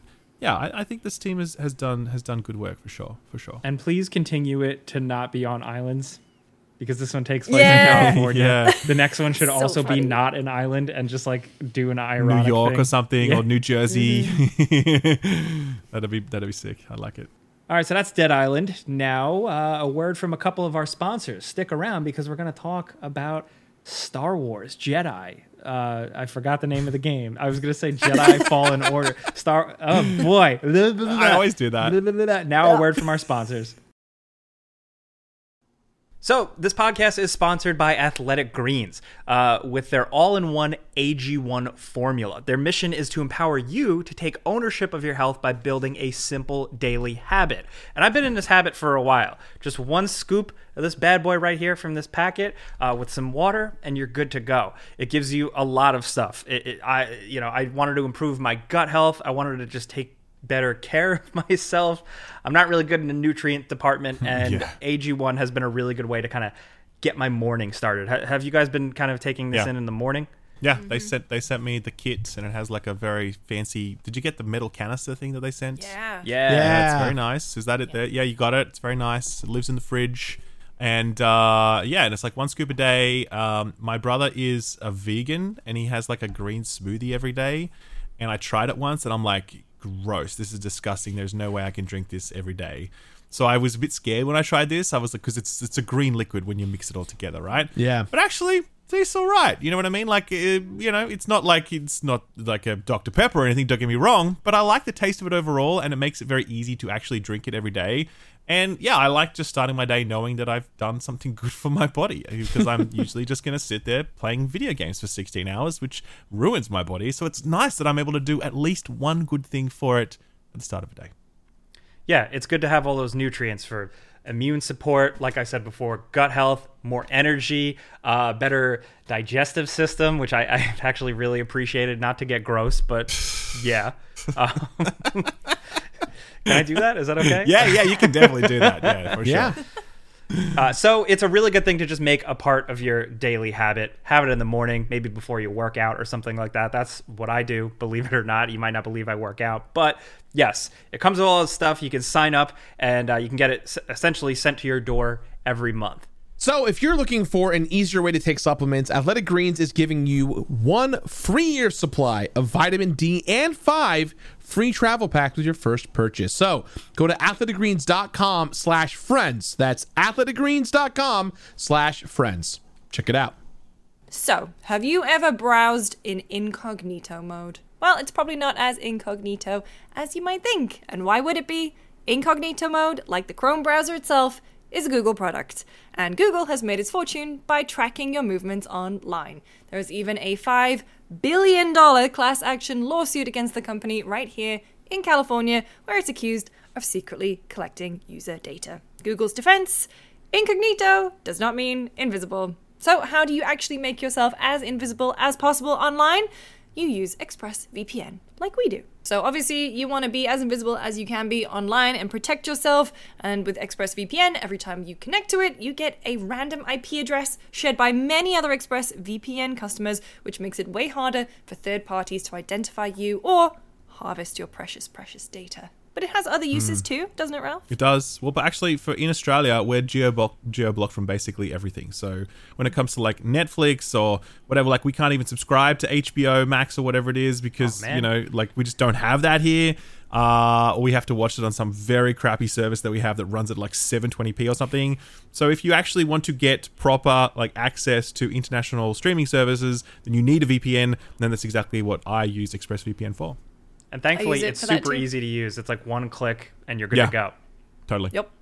I use it too. I miss the BBC and I miss Channel 4 on demand. And so if I want to watch stuff like Come Dine With Me, I log in and I pretend like I'm back in London and I use ExpressVPN. There's also exclusivities based off of which region of the world you're in. So stuff on Netflix in America will not be the same as in the UK and Australia, so on and so forth. So using a VPN, specifically ExpressVPN, helps you get around all those weird problems. So, if you really want to go incognito today and protect your privacy, secure yourself with the #1 rated VPN. Visit expressvpn.com/FPS and get 3 extra months for free. That's expressvpn.com/FPS. Go to expressvpn.com/FPS today to learn more. Hard mode, where is the colon in Star Wars Jedi Survivor? Star Wars: Jedi Survivor. Where else could it be? I believe it's actually... I'm going to double check, but Star I think it's Wars actually Can't be Star Wars Jedi colon It's Star Wars Survivor. Jedi Survivor. It is not. It is. Yeah, You man. are a The liar. series is called Star Wars No, it Jedi. Oh, wow. Okay. Yeah. Star Wars Jedi Fallen Order. Yeah, right. Interesting. Okay. Wow. That is... okay. Star fair Wars enough. Jedi Fallen Survivor. Personally speaking, I would have done Star Wars Jedi Survivor, but that's it's a joke. I'm sorry. I would have put a hyphen in there, tired. an M Right, dash. an M dash. I would have done Comma, Star baby. Wars dot, dot, Star, dot. comma. Star Wars Jedi. So yeah, the game is out. Hey. If you're listening to this, and You're probably playing it while listening to us. Let's be real. Yeah. I hope you are, because it's very good. I really like Fun it. time. I don't know if I like it as much as the first one. The first one just had this kind of quaint, exciting thing to it. It had some really good moments. It just felt like wow, I can't believe this. This is what I wanted. This one just goes bigger and badder and crazier. It throws the kitchen sink at you. Thankfully, it does still have a lot of that heart. It has some good story. But there's a lot of just like running around and doing stuff, and a little less like being on the run from Inquisitors. I do like that Lucasfilm games like let Respawn really go, and I'm not spoiling anything, but like really do a bit more with the lore and have fun with it and make their own mark and tell their own kind of out there sci-fi adventure. In this, you're not necessarily like right deep in the thick of what's going on in the timeline. You're doing your own thing in the outer reaches, and it lets them kind of flex a little bit. It's kind of like if you liked Respawn kind of doing like cool stuff with the Zepho and this like ancient lore. Like if you like that, they're able to do a lot more stuff like that here. And then also just have a bunch of crazy fighting styles and let you just live out your Jedi fantasy, essentially. How did you guys make your Cal look? Because you can customize him. I've just left him as default. Is that bad? Boring Cal. I don't think it's I bad. unlocked like a bunch of stuff. don't I've think got it's like bad. a handlebar mustache that I unlocked for him, but then I was like, no, Cameron Monaghan's a good looking guy. I him don't want to cute. give him all that. Whenever I play games like this, I equip what's given to me in the moment just to be like, oh, this is fun, and then I'll find something else and go, oh, I'll try this on. So for me, it's just as I've been unlocking, I'm like, I'm gonna try this, and then I'm gonna try that, and then as I'm like getting better at the game, understanding it, learning it, I go, okay, now that I know what I'm in for, now I'm gonna look as cool or as not cool as I want. I agree. Yeah, it's a quite a fascinating approach to cosmetics, I think, because as you play the game, you unlock a lot of cosmetics. In fact, it's kind of the main driver of exploration in the game, right? There's your main missions, and then there's these big open world areas, and they'll have little side activities in them, like climb up this thing and swing across there, and then use the force to move a boulder, and then boom, what do you get at the end of that? You get a new mustache, and that's it, right?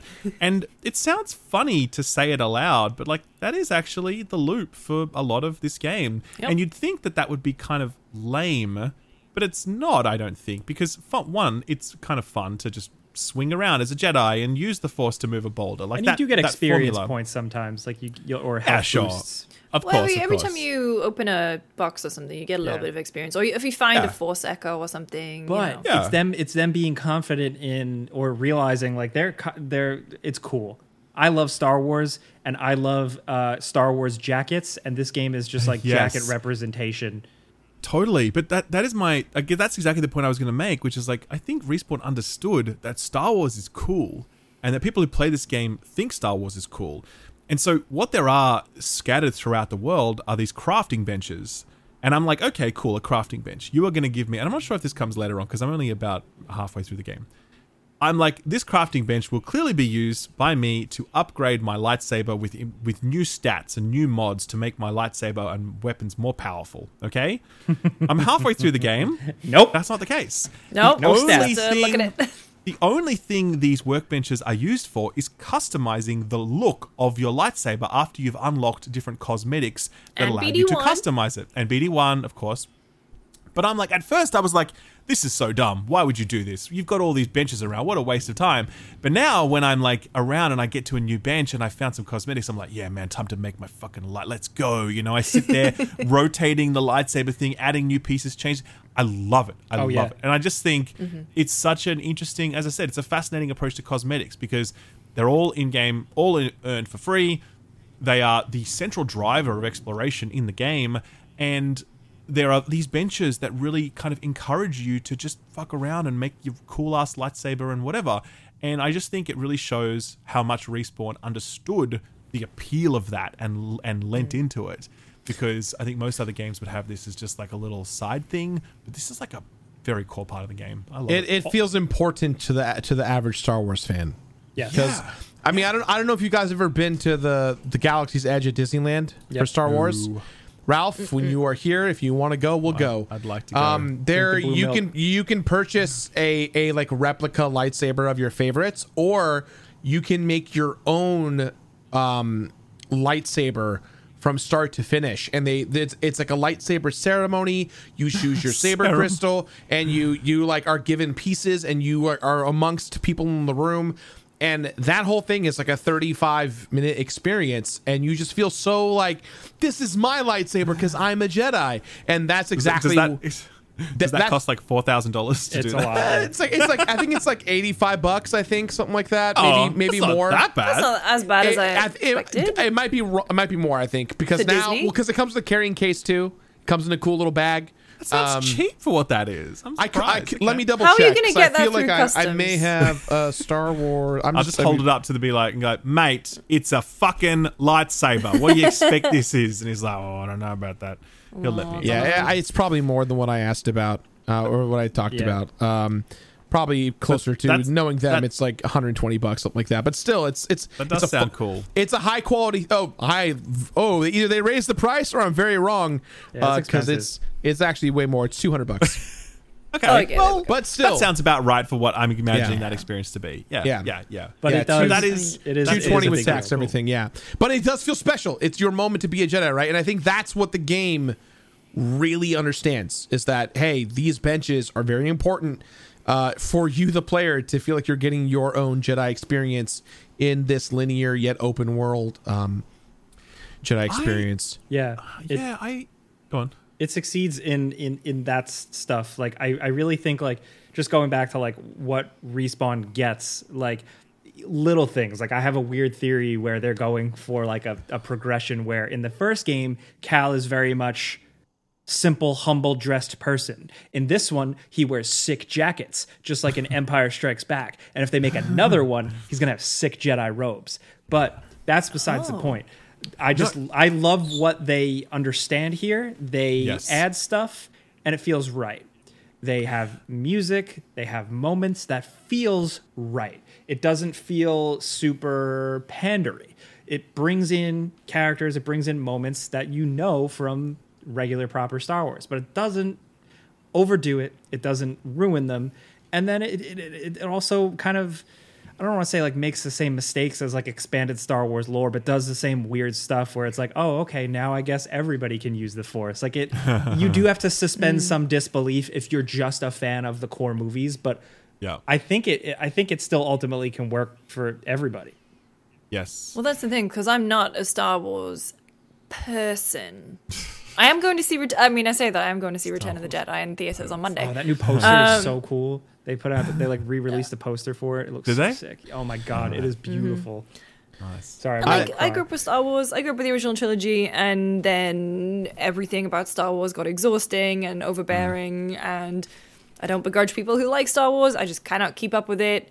It's very exhausting as an online person, and some of it has just been straight up bad. You know, like talking about the TV shows and stuff. You know, some of it great. Apparently, the Clone Wars is fantastic, but you know, you look at something like Boba Fett. Obi-Wan, you know. Sure. But anyway, so as someone who doesn't really care about Star Wars, I found it very approachable. I will say my biggest piece of advice: watch a recap on YouTube, because the one in game is like Yeah. It's quick. not Yeah. very useful at Not at all. all, eh? It's like a music It's video, very much- man. it's not Well, saying they anything. literally do the Sora going through the ground to When Atari. you walk away. Wait, so watch it on YouTube first. But I found myself just getting into it so quickly. I think the performances are great. I think I don't want to damn it with faint praise by saying it's a good Star Wars story. I want to say it's just a good story, period. And I think it's really pulling me through. But the three things that I wanted to call out. Number one, have you guys seen the trophy names? Because they No. are really funny. No. There's some where it's like, now that's not pod racing. There's one called This Is Canon. Stuff like that. There are so many inside jokes on the trophy names. So that's number one.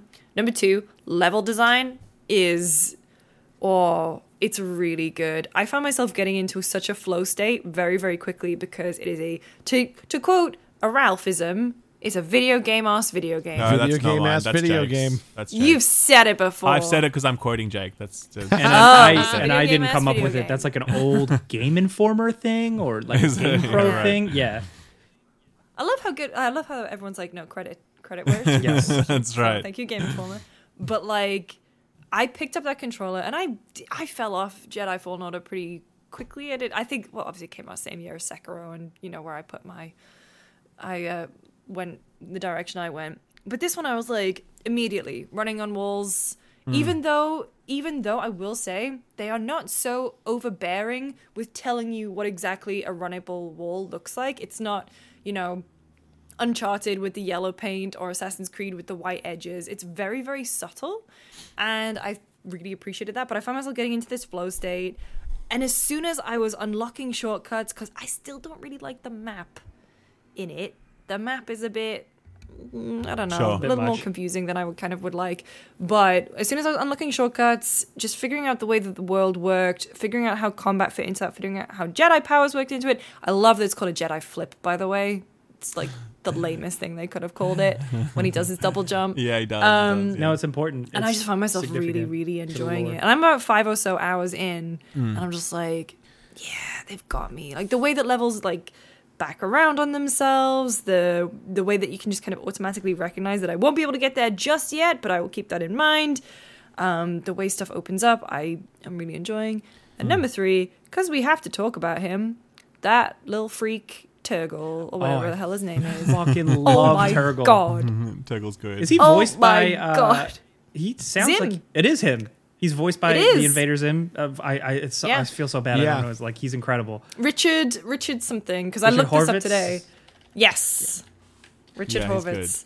I don't want to. Yeah, I don't want to get too much into the narrative, but there is a moment where our main hero does something nice, and the moment it happens, there's this like cool reveal that I'm like, ooh, I like this a lot, and I know I'm being fake because I don't want to ruin it for anyone, but we can talk about it after this if you guys want. But there's definitely this like cool moment of like good guy do good thing, and then the thing happened that I'm like, woo, so fun, so cool. I really like. I think that has such a good grasp of emotion, of what is going to make you smile versus move you. I was very like. I think the facial animations are fantastic.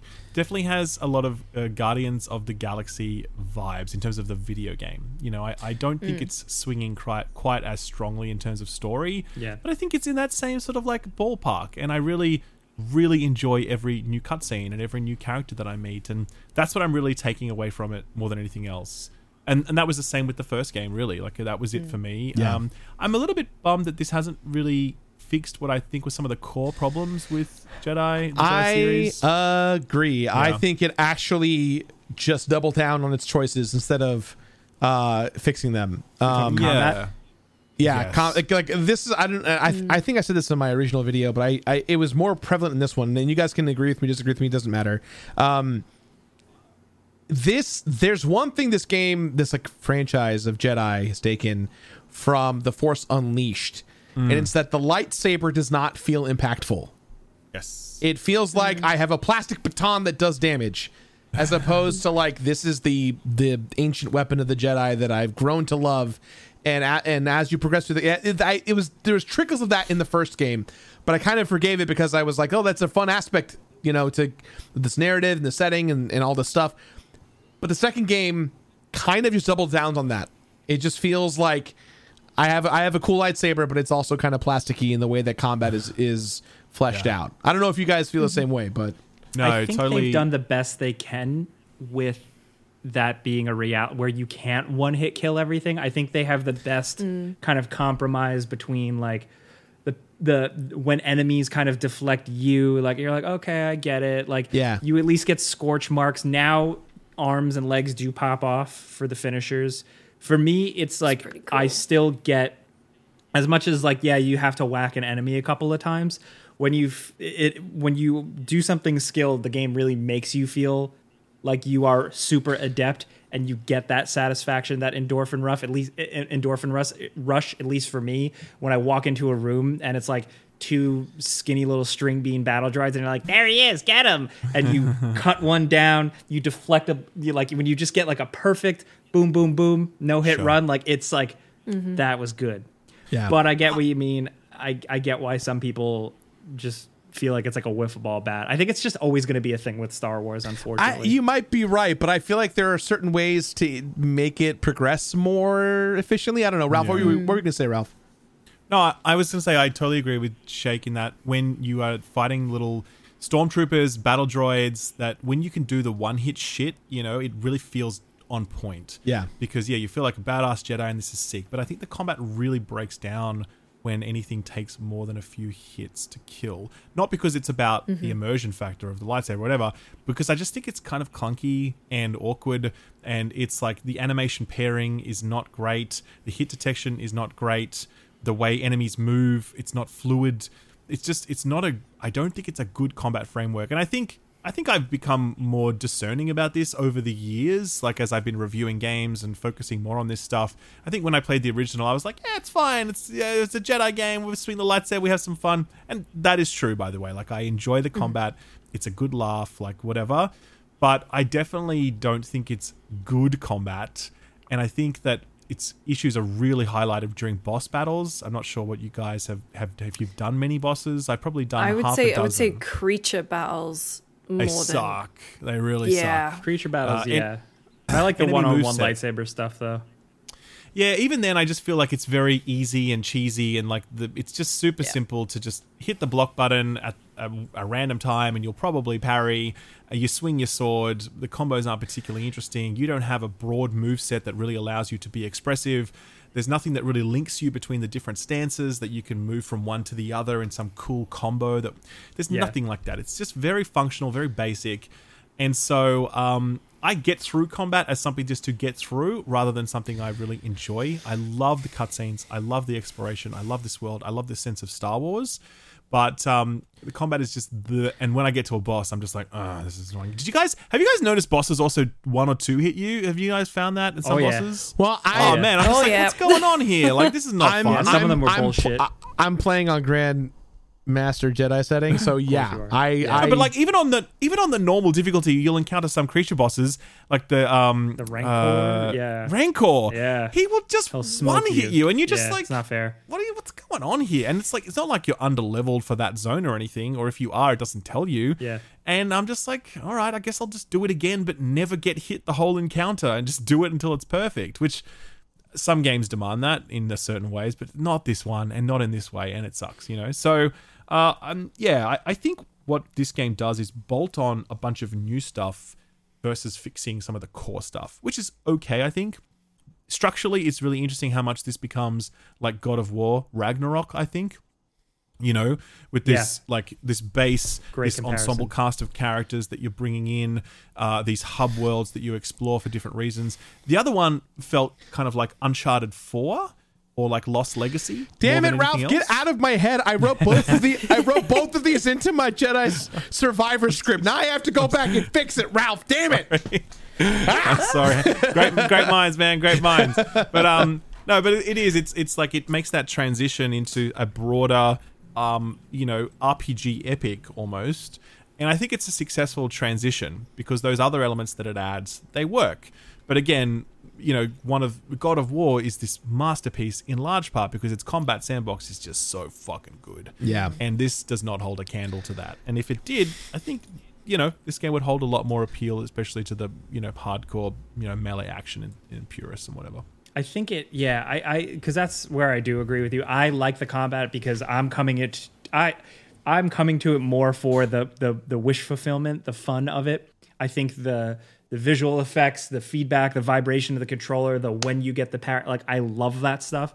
But everything you said about like the stances, changing between the stances, and my big complaint I said in the before you buy was move variation. I want more. I don't necessarily need a million stances. Yeah, sure. I want more move variation within just maybe one or two. You upgrade the skill tree is decent.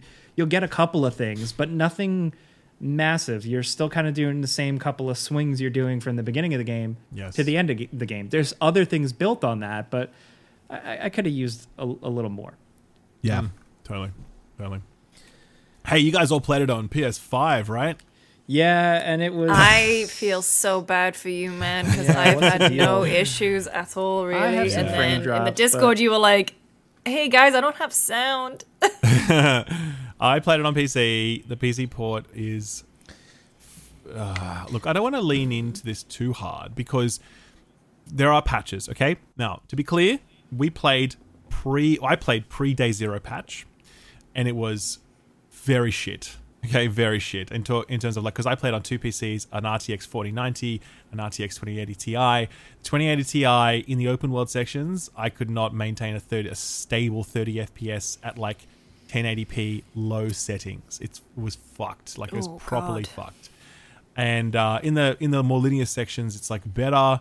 Even turning on Fidelity FX does basically nothing. It just massively degrades the image. My 4090 machine, playing it at 4K with high settings, no ray tracing on, it can't maintain a stable 60 FPS in the open world settings. When you're in the more narrow areas, it's 75-ish. Open your menu and it drops to 20 FPS. Transition between areas, it drops to 30 FPS. It's fucked. Plus, I had this audio glitch where every single cutscene I was playing, the audio was massively desynced and repeating over and over again. So the characters were talking over each other with repeating lines of dialogue. It wasn't just one cutscene, it was every cutscene, okay? So that was pre-Day Zero patch. And then the Day Zero patch arrived, and EA says, look, it's going to deliver some improvements. And I'm like, okay, cool. Tested it, did nothing. I still had the same audio glitch. I still had the same poor performance. That is where I'm at right now, and I will be trying the new patch that apparently is going to drop for launch. They're going to do a day one PC patch. I don't believe consoles are getting another patch, but I know PC is. So it's really, really fucking shit. I've never once had a situation, because I actually review games on the 2080 Ti machine, because the 4090 is hey guys, it runs really well on a $9,000 PC. That's dumb, okay? So I try and review it on the 2080 Ti, which is still a strong card, by the way. But that's the first time I've ever reviewed something where I'm like, you know what? I can't review it on this machine. It's too shit. I just had to step off it. And so I've actually reviewed the half of the game that I've played on the 4090, and even then not been remotely satisfied with its performance. Critically, changing options doesn't do anything. You can lower the resolution down to 1080p on an RTX 4090 card and it still will not be able to hit 60 FPS. You lower everything to low settings, you don't gain any. So the optimization plus GPU and CPU utilization when I was testing them never went above 30 or 40% on my high-end machine, which obviously just tells you there's all sorts of problems. So I don't know, again, maybe you're playing this now when this podcast is live and the day's one patch worked a miracle and it runs fantastically well. That'll be the very first time I've ever seen that happen in the entire time I've reviewed video games. I'm pretty sure it's still going to be a massive mess. And it's such a bummer because I really like this game in many aspects, but I'm probably just going to put it down for now and not finish it until these PC patches roll through, because It's that bad. Like, again, I have all my cutscenes are fucked. Like, I that's can't not listen good. to them. You know what I mean? And all the emotion that I see in those cutscenes is kind of sucked out by this glitch. And when I'm entering open world spaces, the frame rate just chugs down. I enter combat. It's awful, you know? Well, so, yeah, very rough. Two things real quick. One, I don't know about you, Jake, but my PS5 experience was pretty good, but it got better after a patch. Like, it was rough the first couple days, and then when the patch came out, it performed better. It's got like a lot of those same weird things as Hogwarts Legacy. It's got like these weird flickering textures. It's got like occasional a lot of that. frame drops and weird issues. Like, it's still definitely a little undercooked. Yeah, For sure. Two, the second thing I want to talk about is Ralph, Greg Miller from Kind of Funny just tweeted Greg Miller from Kind of Funny just tweeted at you not in the middle of this podcast did? recording. Oh God! And what's he doing? he's playing his heel character. He's playing his heel anti-PC character guy. of the Heel anti-PC character. guy. Maybe that's just him. You know, I'm starting to believe it more and more. And I just want to quote. I want to read his quote for you right now, Ralph. This is about your tweet, about your review. He said, "If there had only been a brave, handsome soul who for 16 plus years had spent his career talking about the dangers of PC gaming." This is in regards to himself. Shucks, we just could have seen this coming. Thoughts and prayers to PC gamers and their life partners. And then he put bracket their pet rats. So Greg Miller, I know you don't watch this show because you're busy making like 3,000 other shows. Relax, dude. Let some room for us out there. If you want to come on our show and talk about it, you're great. You're more than welcome to. But Wait, until I'm just then, gonna find the Succession "Shut Up, Greg" reaction image. yeah. To Fuck be off, fair, Greg. to be fair, I will back Greg a little bit on this because anytime my PC stops working or I have an issue, which is all the time, I turn it to him and I'm like, I hate PC gaming. It's the worst. Like, Hey, when I do pop off. When I completed Dead Space, they gave me a PC code, and I was like, console, and they said no, PC, and I ran into more bugs on PC. For like it wasn't that bad, but there were a couple of game-breaking bugs where I had panic attacks, and then luckily they had a patch that fixed it before the game came out. But I was definitely going like, why didn't they get a PS5 code? But you know, I slightly agree with Greg, but I don't agree with his overall sentiment. It's we actually joked about this recently where I was like, this is why I'm a PC gamer, because, you know, 9 out of 10 ports suck, but sometimes you get a good one and it's all worth it, you know. And it's a joke, but it's also partly true right now in the sense that, yeah, most PC ports seem to really fucking suck. And like, it's so annoying. Look, and this is the thing, right? I am sympathetic to developers because when you're making a game for one console, that's your baseline. You make it for that one console, and you know what it's capable of, and you can optimize it for that one device. When you make a game for PCs, you are talking about so many graphics cards, so many like hard drive configurations and speeds, CPUs, whatever. So many things that you need to make room for to get a game properly optimized. We always use the word optimization. None of us know what that actually means. Like, we don't know what it means to actually optimize a video game, right? But we know that it should be done, and I am sympathetic to developers whose job it is to optimize games so they work properly on PC, because I know it's much harder than doing it on console, for sure. Having said that, if it's not optimized, just fucking delay the game, okay? Just say, guys, it's coming out on console on this day. We're not happy with the PC port yet. We're going to release that in a few weeks or whatever when it's done. The PC community will be like, thank you for being honest with us. We appreciate you. I'm sure some people will bitch. And to your credit, Ralph, though, I think that, like, when you have a console game, it's usually tied to a physical release as well, right? For a big box thing. So Best Buy or Target or Walmart getting copies of Jedi Survivor, right? That's a hard release date they can't. But PC, very rarely is there code. ever. Yeah, it's a digital code at the end of the day. So like in that instance, pushing it a couple days or a week for it to be better does make the better call, I feel. Because like, look, Wild Hearts, for example, another title from EA recently, it's actually a really great game. Like, I really recommend it if you're into that sort of thing. But it just completely lost all momentum on launch because of its horrible performance, and in particular on PC, where it was just atrocious. And it's kind of like, how much is that worth to you? You know, is that not worth coming out and saying we're delaying the game for 6 weeks, 2 months, so that you get a positive news cycle when that game launches? Like, maybe the eggheads or whatever you call it, business people are like, no, we're going to lose money if we do that, because they don't delay their games on PC. I don't know, because it's crazy to me how often this happens, and also how flagrant it is. It's not just a few hiccups here and there. It's clearly very broken ass PC ports that are properly fucked, that they would have been able to see in development, and they ship them anyway. And it's kind of like, oh man, are they all just low priority or something? Like, is it just they're all I don't know. No, the underfunded PC or market rushed? is massive. PC That's the market thing. is It's bigger massive than now. it could ever be. It's so big Correct. now. So why? I think. FS? Well, there might be a couple things, right? Like, you know, this is me just speculating. I'm not a professional, please. Like the 4090 generation of current GTX cards, right? When did it officially come out? Last year? Yeah, like last November, December. So the card's not even a year old, right? No, Barely 6 months.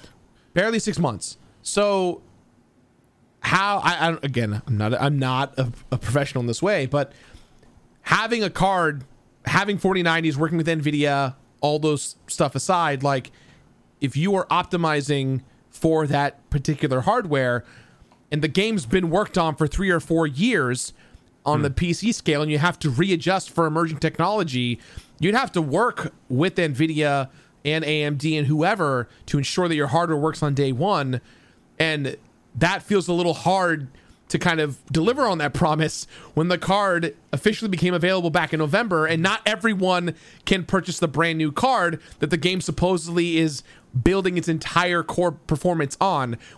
You know what I mean? So like that has to play a factor. I right? understand what you're saying, and again, I'm not a developer, so I can't say definitively one way or the other. But ideally, it's essentially my understanding is that it should be fine for developers.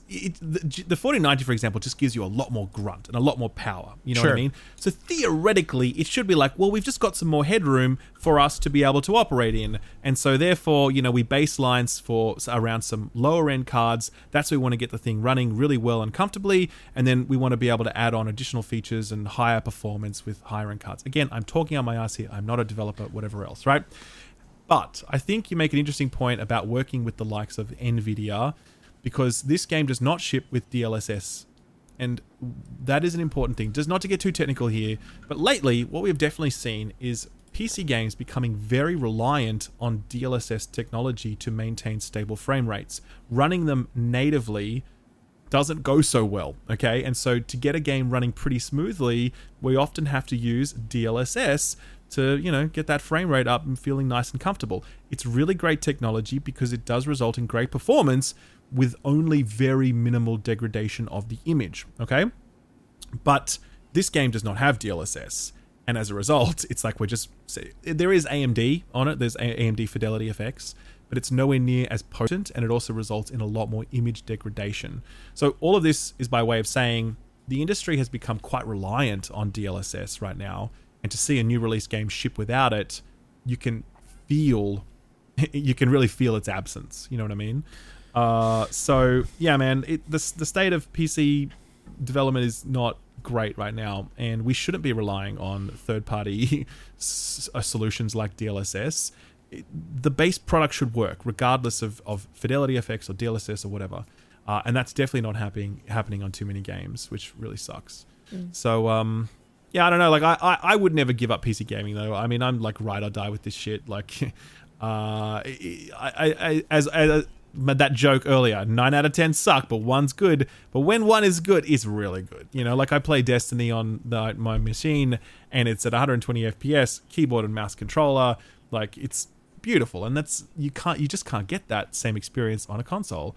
And I'm okay with putting up with all the bullshit to continue living this PC life. Also, now it's partly my job to kind of report on it because, you know, already that tweet that I put out about the performance definitely doing the rounds. And I'm actually quite surprised, to be honest, that more outlets haven't called out this PC performance more clearly. because it's so problematic. And I've read through some of these reviews, and I'm like, you reviewed this on PC, and I don't know. I'm surprised, to be honest. Yeah, I always kind of defer to you in my reviews. I was like, hey, if you want someone who is more technically minded on that, I'm just like the fun factor guy. Is it good? Is it bad? I always say check out ScaleUp or Digital Foundry, because I still think those perspectives are valid. And I think it's like people who are equipped to do it do a really good service. So thank you for filling that void. Not to like kiss your ass, but... No, but I mean, I feel like my technical knowledge is like a 4 out of 10, for example. Like, I just get the basics, right? But then there's like Digital Foundry, who really know their shit, and I definitely flick people onto them a lot as well, and say, you know, because they're like that sort of 8, 9, 10 out of 10 level of knowledge when it comes to this stuff. And I'm really eagerly anticipating their video on Jedi Survivor, because like I know that they are testing it, and I mean, they have 2 eyes like I do, and they have frame counters, and they're going to be able to see it. And so that's going to be interesting coverage from them for sure.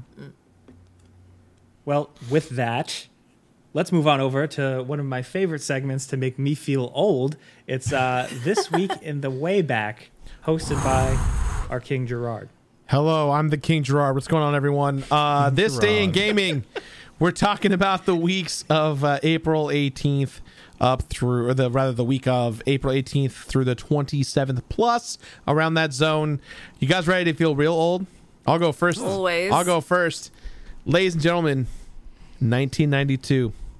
Let me tell you about a little game called Kirby's Dream Land for the Game Boy, the very first Kirby game. Oh, all right. Wow. 1992. Kirby's younger it is than I thought. 31 years old. 30 years. Yeah, that's pretty old. 31. I mean, that's old in game terms, Thank but you. I always thought he was older than that. I thought he was an 80s boy. Nope. He's a baby boy. He's a 90s kid, like us. God bless him. Yeah, right. Jake, what do you got for us? Wait, is Kirby a boy? I don't know. I don't know. Why don't I know that? I feel like it could be an it, just because it's like an alien thing. Is Kirby a boy? Hey Google, is Oh. Kirby a boy? Is Kirby a guy? He's described. He's a dude. Is Kirby a dude? Yeah, he is. Yeah, Kirby described by Nintendo as a boy, allegedly. In the original English manual for Kirby's Dream Land in 1992, he is described as a boy. Perfect. There you Referred as go. a But little Sakurai boy. has said that Kirby's a genderless.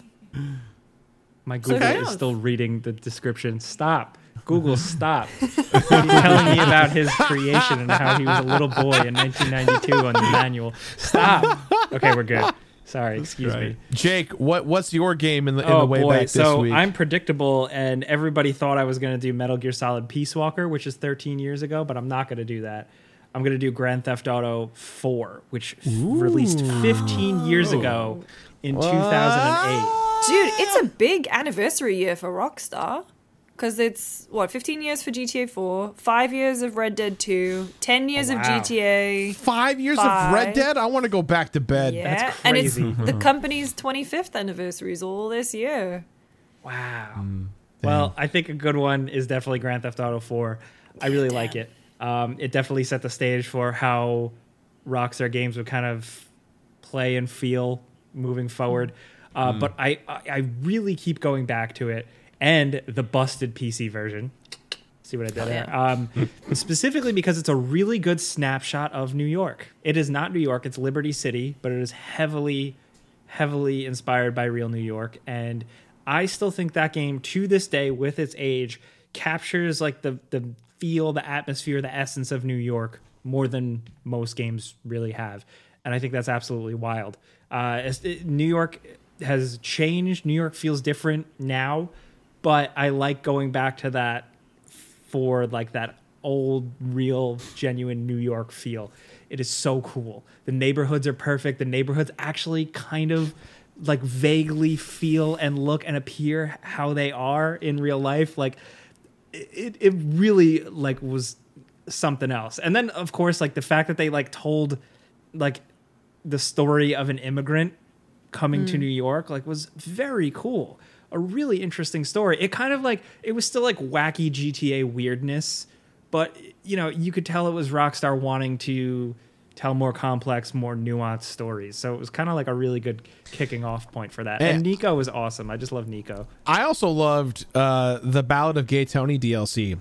Oh, hell yeah. It's amazing. Yeah. It's great. It's so much fun. Yeah.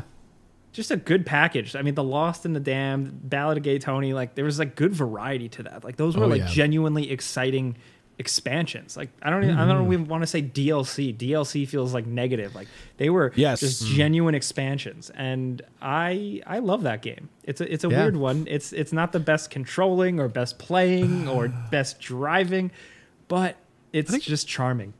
It's kind of like Oblivion almost, where I feel like everyone talks so much about Morrowind and Skyrim.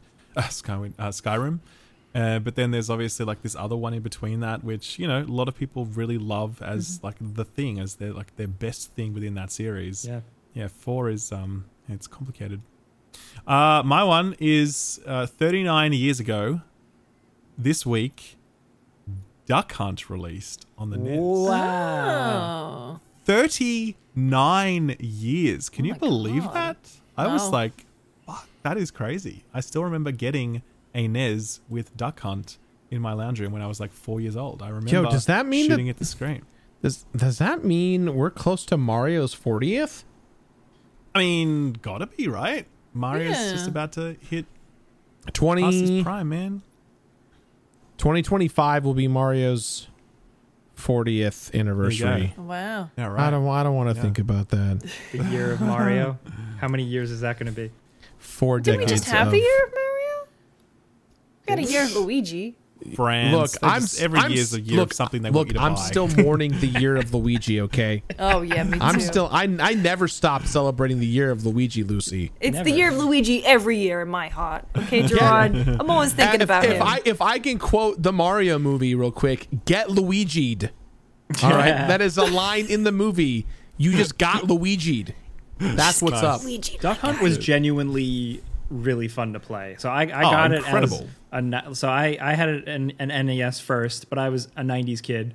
So like I had seen 3D games, but like the actual games I had first was Duck Hunt, Super Mario, like the third one, Tetris, like stuff like that. But Duck Hunt was the one where it just felt so just like quirky and weird with how the dog would laugh at you, and the dog on screen had like emotion to him, and like he actually kind of like Mario is like a little like couple of pixels blob. The dog popped up on screen and like looked like a cartoon, and it was like mind blowing at the time. It's so stupid, but that also the zapper itself is just such a good peripheral. It was. Like, it's sturdy. It was so sturdy. Like, it really felt fantastic to hold it. Yeah. And you felt like such a badass shooting it. You know what I mean? Like, that feeling, that never got old. Like, playing Time Crisis in arcade or back in the PS1 when you, like, got the light guns at home. That's the Shit true... just never wore off. That's the true problem with, like, the evolution of HD TVs and even modern arcades is that, like, I was at Round 1 the other day, and I was playing a Tomb Raider, like, 4-player...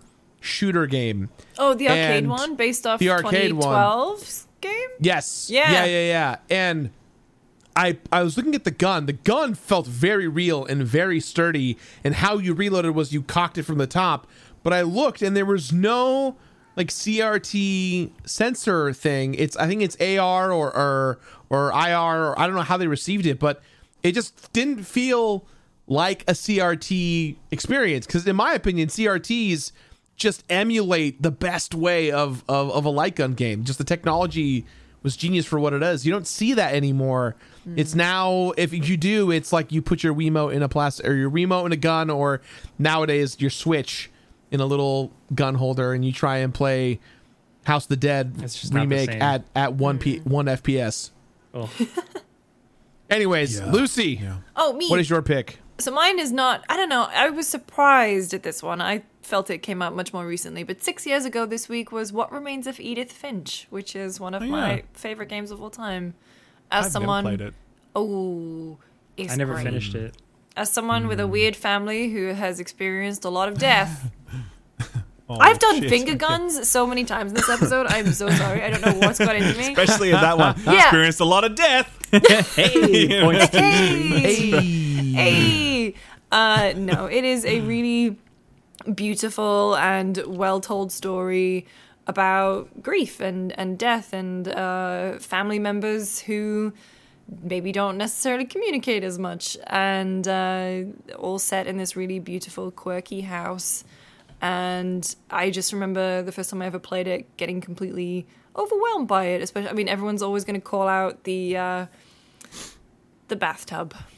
I think if you've played the game, you know exactly what I'm talking about with the bathtub. And I think it was just such a creative way to explore grief. And it's kind of one of the games that I always point to when people ask me, you know, what more is there to do with video games beyond shooting or slicing stuff up with swords? And I'm like, you can experience stories like What Remains of Edith Finch. And so I fully recommend that one. 6 years ago. Thank you, Lucy. That's been This Week in the Wayback.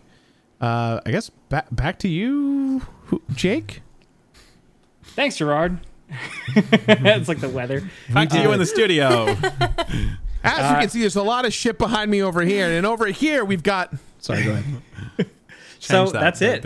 We made it another week.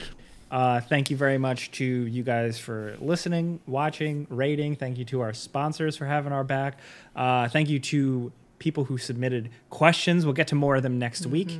Of course, that email is contact@framespersecond.com. Shoot us whatever you want.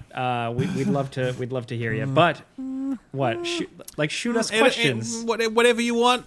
Throw us questions. Shoot us questions. Don't shoot us. Those questions. User questions. Right. Those user questions. For our project. Just be a good user. Yeah. Be a good user for the user. Anybody Actually, that's got also anything? sorry. Go ahead. So that's also a good shout. Actually, we should probably say that we actually have some new people helping out in the podcast. Oh, yeah. We're gonna give them a big shout out. Yes. We have a new editor by the name of Stuart, and I don't know his last name. Actually, Stu won't give his last Kimball. name out on podcast. Kimball. Kimball. Okay, right. Like Super guy. in, He's joined the podcast. Huge tip. Our previous editor, Jake.